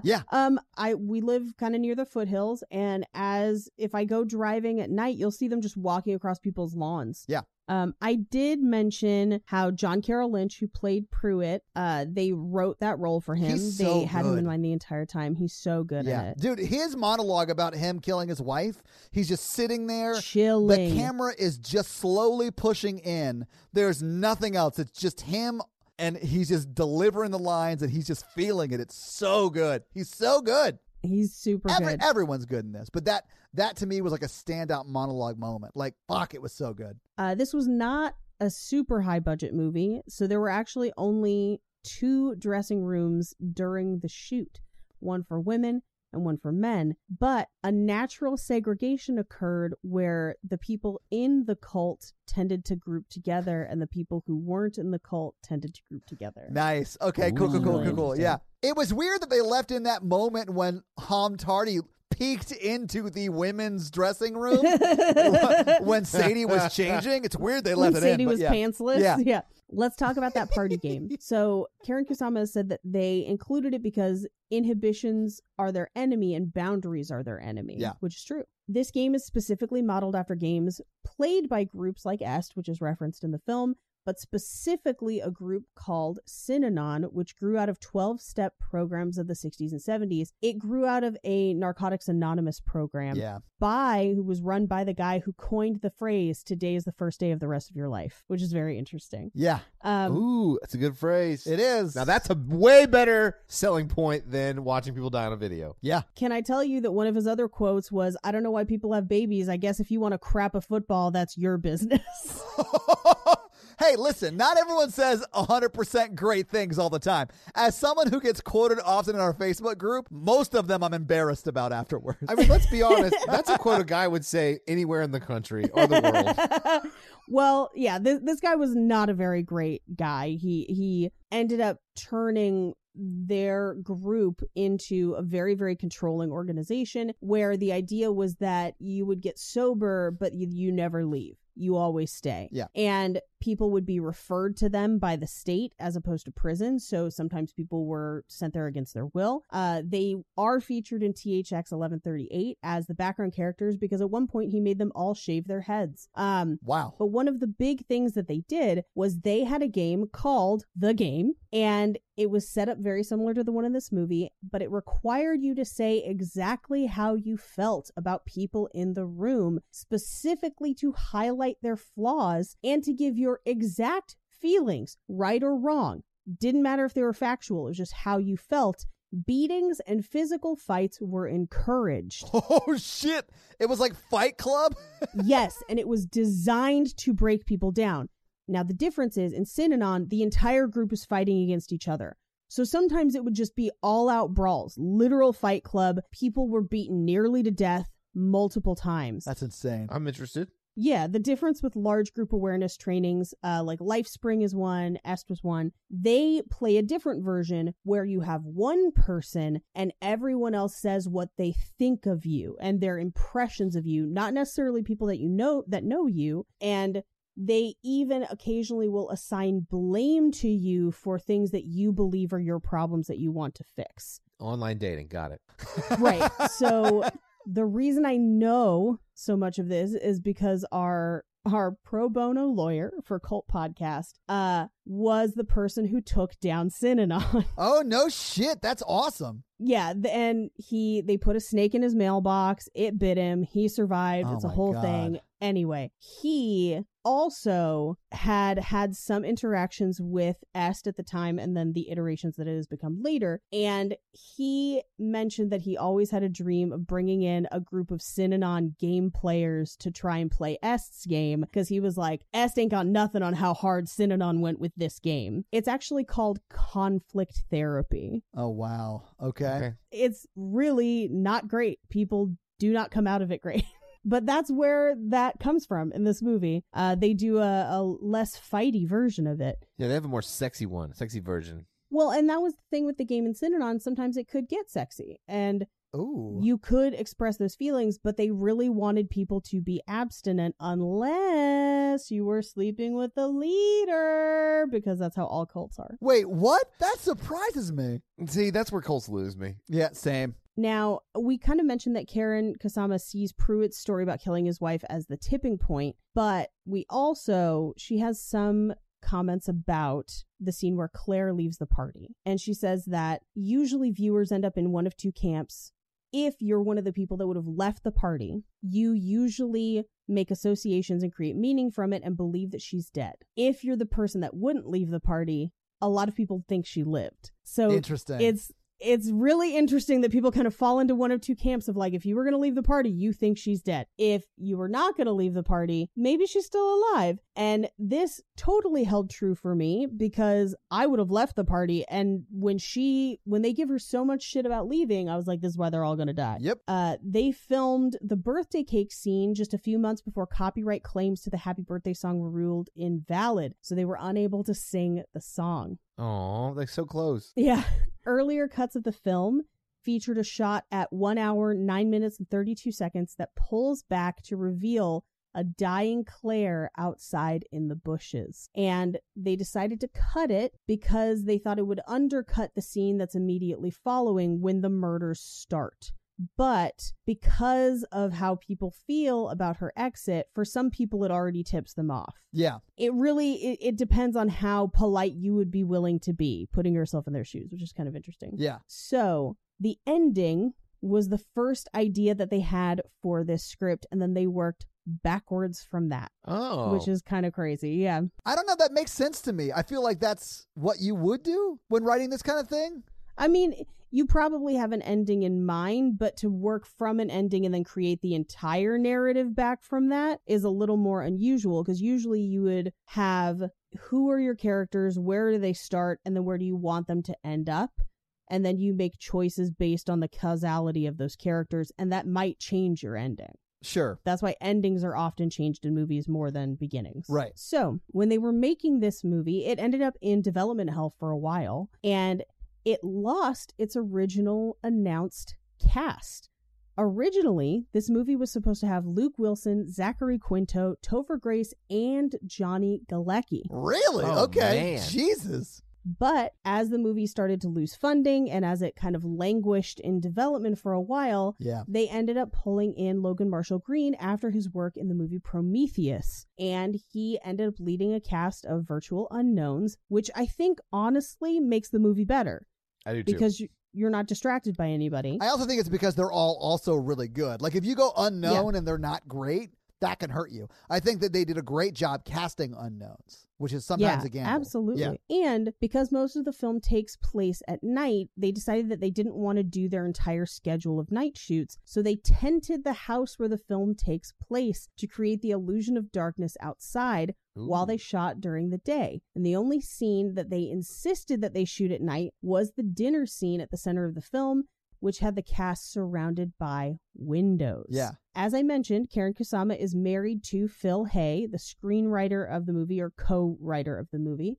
He has also written films like Aeon Flux and the Clash of the Titans remake. So I'm going to say this is probably his best. Yeah. Yes. I would agree with that. And those are our fun facts. Well, awesome. Thank you for those fun facts, Paige. Let's do box office. So what do you think the production budget for The Invitation was?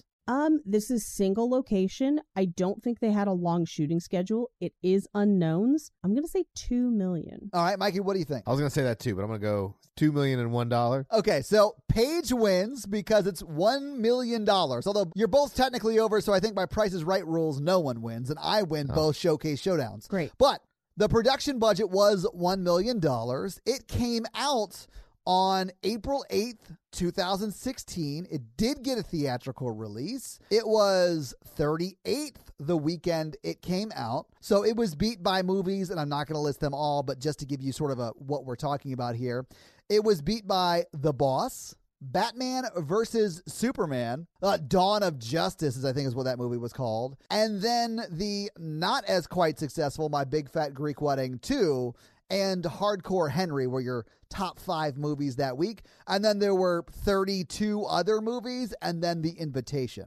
This makes me sad because this movie with marketing and this movie would have made money because this was a really good movie. I honestly do think it would have made money, but no one knew about it. And it was only in 10 theaters when it came out that weekend. Yeah. So what do you think it made in those 10 theaters in that opening weekend? $40,000. Mikey, what do you think? The $15,000. It's actually $67,000, which is not bad. Oh, wow. It's a per theater average of $6,788, which is not bad. I mean, that would have put them right at that same level that The Boss, that was number 1 that weekend when it came out. But again, they were only in 10 theaters, not the 3,500 The Boss was in. Yeah, and all the other cool film kids were seeing Hardcore Henry. Yeah, absolutely. Oh boy, Hardcore Henry. Yeah, try not to throw up while watching that movie. I fail. Yeah.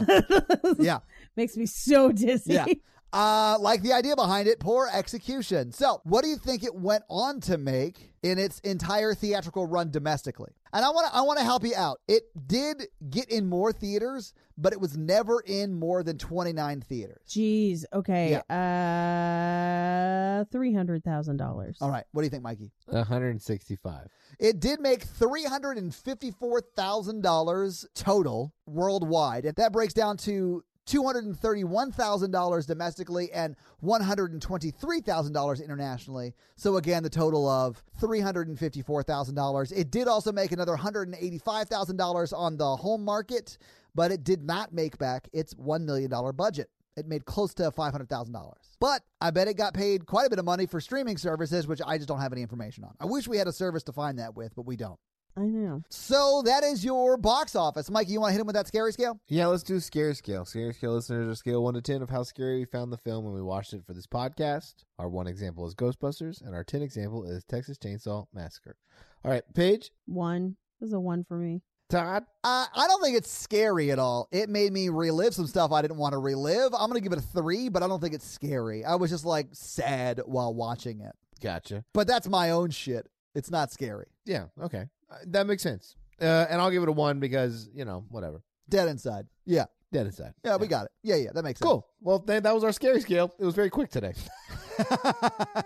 So this week, the listeners made us watch the invitation. Mikey, we're entering a new month, and you've told me what the theme is, and I'm not. Go ahead. I bogarted a month. Yes, we're gonna watch movies that I found really scary when I watched them. Yes, I don't know how they hold up. It could be a VHS kind of situation where like they don't age well. We're gonna find out together. So we're leaning into intense, scary Mikey month, right?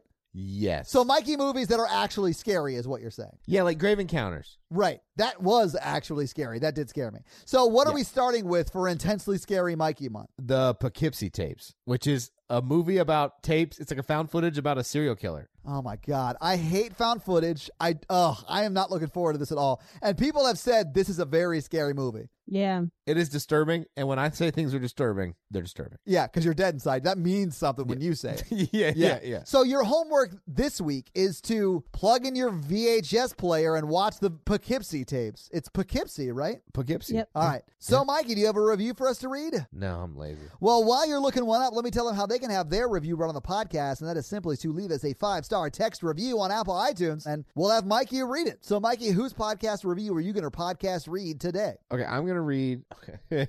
I'm going to read the review by Reasonable But Disappointed. Wait, that's their name or that's the title That's of the their review? name. That's not even the name of the review. Okay, awesome. I got confused for a second, too. The review name is Rad. Nice. All right, cool.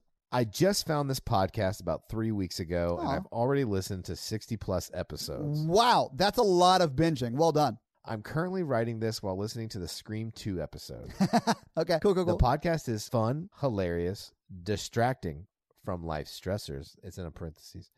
And you can listen while doing the dishes, driving, falling asleep, or making it your primary activity and have a great time. I really like that this review is like giving you tips on when you're allowed to listen to podcasts.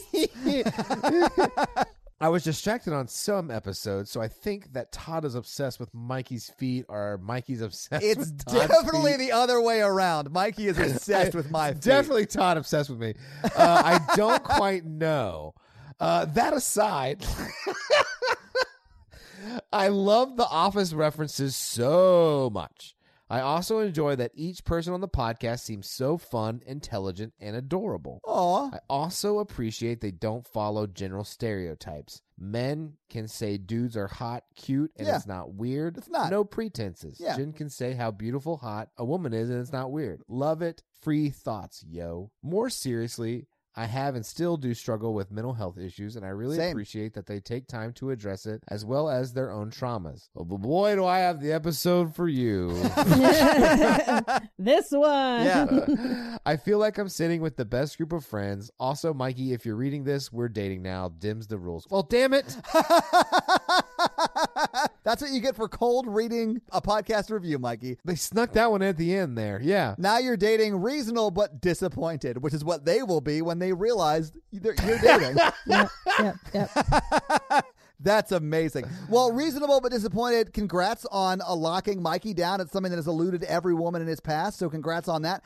And thank you so much for that 5-star review. We appreciate it. So, guys, if you like this show but want to hear this power throuple on another movie review show about romance and romantic comedies, check out Romancing the Pod, where Mikey, Paige, and I break down and make fun of romantic movies. It's a lot of fun, guys. Check it out. If you want to follow us on social, please do. We are at Horror Virgin or online at horrorvirgin.com. If you want to follow us all individually, you can do that as well. Paige is at Paige Wesley on Twitter, or Rampage Wesley everywhere else, including TikTok. Mikey is at mrandolph24, and I am at Todd J. Awesome. If you like the show so much and you want to help financially support it, please do by going to patreon.com/horrorvirgin, where you can get a lot of great levels and a lot of great stuff like bonus episodes, director's cut episodes where they're a little bit longer and you get them actually a day earlier than the regular feed drop. We do a lot of great things like listener requests and stuff like that. So guys, check out the Patreon and help support the show. If you can't financially support the show, that's understandable. That's fine. But if you want to hang out with us on the daily, join the Facebook group at facebook.com/group/horrorvirgin. We also link it like once a week, so just find it there and join the awesome Facebook group. And literally, we're in there talking every day. It's awesome. And if you want to check out our Twitch stream, we're at twitch.tv/ToddAwesome, where we will be playing horror video games. So if you have always wondered what it would be like to watch me get scared, you can now do that on Twitch while I play these horror games. It's twitch.tv/ToddAwesome, guys. Check it out. It's a lot of fun for you. Not a lot of fun for me. And guys, we got a P.O. box. So if you want to send us some love letters or whatever you might send to a P.O. box, it's actually not a P.O. box. It's like a regular street address. It's pretty awesome. It's 6688 Nolensville Road, number 108-34, Brentwood, Tennessee 37027. So send us some stuff. Yeah. This episode was brought to you by Nick B. Nick B, fun fact, he sent me an invitation once, but it was in England, so I never went because that's a really far way to go for dinner. Yeah, it's really far away to go for dinner. I would say worth it, but, you know. This episode also brought to you by Ori. And Ori and I were at this party just chilling, sort of hanging out, having a good time. And then someone made us watch a video where someone died at the end. And then we started playing this weird game. One of our friends kissed another one of them. One of them asked for Coke. One dude asked for a blowjob. And Ori was like, fuck this shit. I am out. And we left. So Ori, thank you so much for getting me out of that situation that we both know we wanted to leave much, much sooner. Thank you so much, Ori. Ray. This episode also brought to you by Awesome Possum Blossom, and Awesome Possum Blossom wants me to give you some awesome possum facts, so here's one for you. And Mikey, I'm going to keep it short. Are you ready? Uh-huh. Possums can grow up to 40 inches in length, about the size of a house cat. Oh, I love this fact. Thank you. Short and sweet, baby. That's what I'm talking about. This episode also brought to you by Brandon's Bug Business. Brandon's Bug Business is actually called Bug Cage Company on Facebook, and they can hook you up with any centipede, millipede, or any other apede that you might need for any pranking or practical purposes. Reach out to Bug Cage Company on Facebook, and they will ship you some bugs. This episode also brought to you by the letter Jeff, and Jeff has a podcast that you should check out called Kissing Jessica Jones, where each week they break down an episode of Marvel's. It's Marvel, right? Marvel's Jessica Jones Netflix TV show. Yeah. And then they kiss her. This episode also brought to you by Taco Cat. And Taco Cat wants you to check out his podcast, What the Bartender Shook at You. What was it called, Mikey? Oh, it's called What's New Barkeep. Or as I like to think of it, What's New Barkeep? Whoa, whoa, whoa. I think they should rename it to What's Shookin' Bartender. What's your barkeep shaking at you, Dick Wise? Taco Cat's podcast is about him and his friends drink a new concoction every week and talk about their life and the drink. So guys, check out that podcast. I'm sure it's great. Taco Cat's a wonderful dude. Or woman. We don't know who Taco Cat is. Taco Cat's a wonderful house cat and or food. Check out their podcast. We now return you to another crowdsourced episode of the Patreonicals. On Patreon, I'm going to let the patrons vote on some stuff, but I couldn't figure out how to make a poll on my app at the time. Yeah, it's really difficult, Mikey. What you do is you select the option for poll. I have an option for poll that you can have. You walked right into that one. Yeah, he did. So, guys, if you want to be involved in what happens in the Patreonicals, it sounds like all you have to do is sign up, and Mikey will learn how to use Patreon better and figure it out, or the internet, or whatever. I'm having a lot of like moments where I'm feeling older at work, where I'm like, this technology doesn't work. I miss telephones, and I'll just like smash something. Man yells at cloud. Mikey, please continue with the Patreonicals. Everybody's in space. All right. Come back next week to find out what happens in space on the Patreonicals. Okay. All right. Oh, best episode ever. System has transformed into a space shuttle. Yes. And he's like, we're going to go to he decides, he's like, he doesn't speak up a lot, but today he's like, look, if we're going to chill out in space and we have supplies, I guess, let's go to the moon. So I'm headed there. So he just like heads off towards the moon. Yeah, I mean, he's flying. He controls where they go. Yeah. Yeah. I think we're down with that because Amy and Tristan are working together. They're like flying Tristan's the space shuttle, but Amy's like helping him. Like, this is the orbit you got to take in space astronaut stuff. Right. Yeah. So Amy like plots the course or whatever. I don't know. This is like, I mean, we could do some Star Trek stuff. And she's like, make it so. And then you could vote on the quality of this Patreonical. And Sasha is talking to Kate, and she's like, I think, Kate, you used your telekinesis to get out of really weird situations way too much, and it was like an overly used plot device, and that's why you got depowered. Yeah, someone might say it was a crutch. Yeah. And like, who do you think you are? You think you're better than everyone else in the Patreon?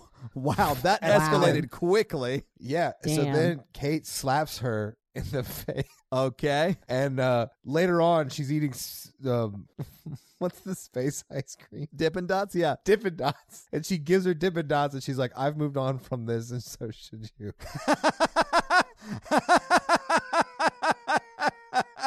Are they in some sort of space cult?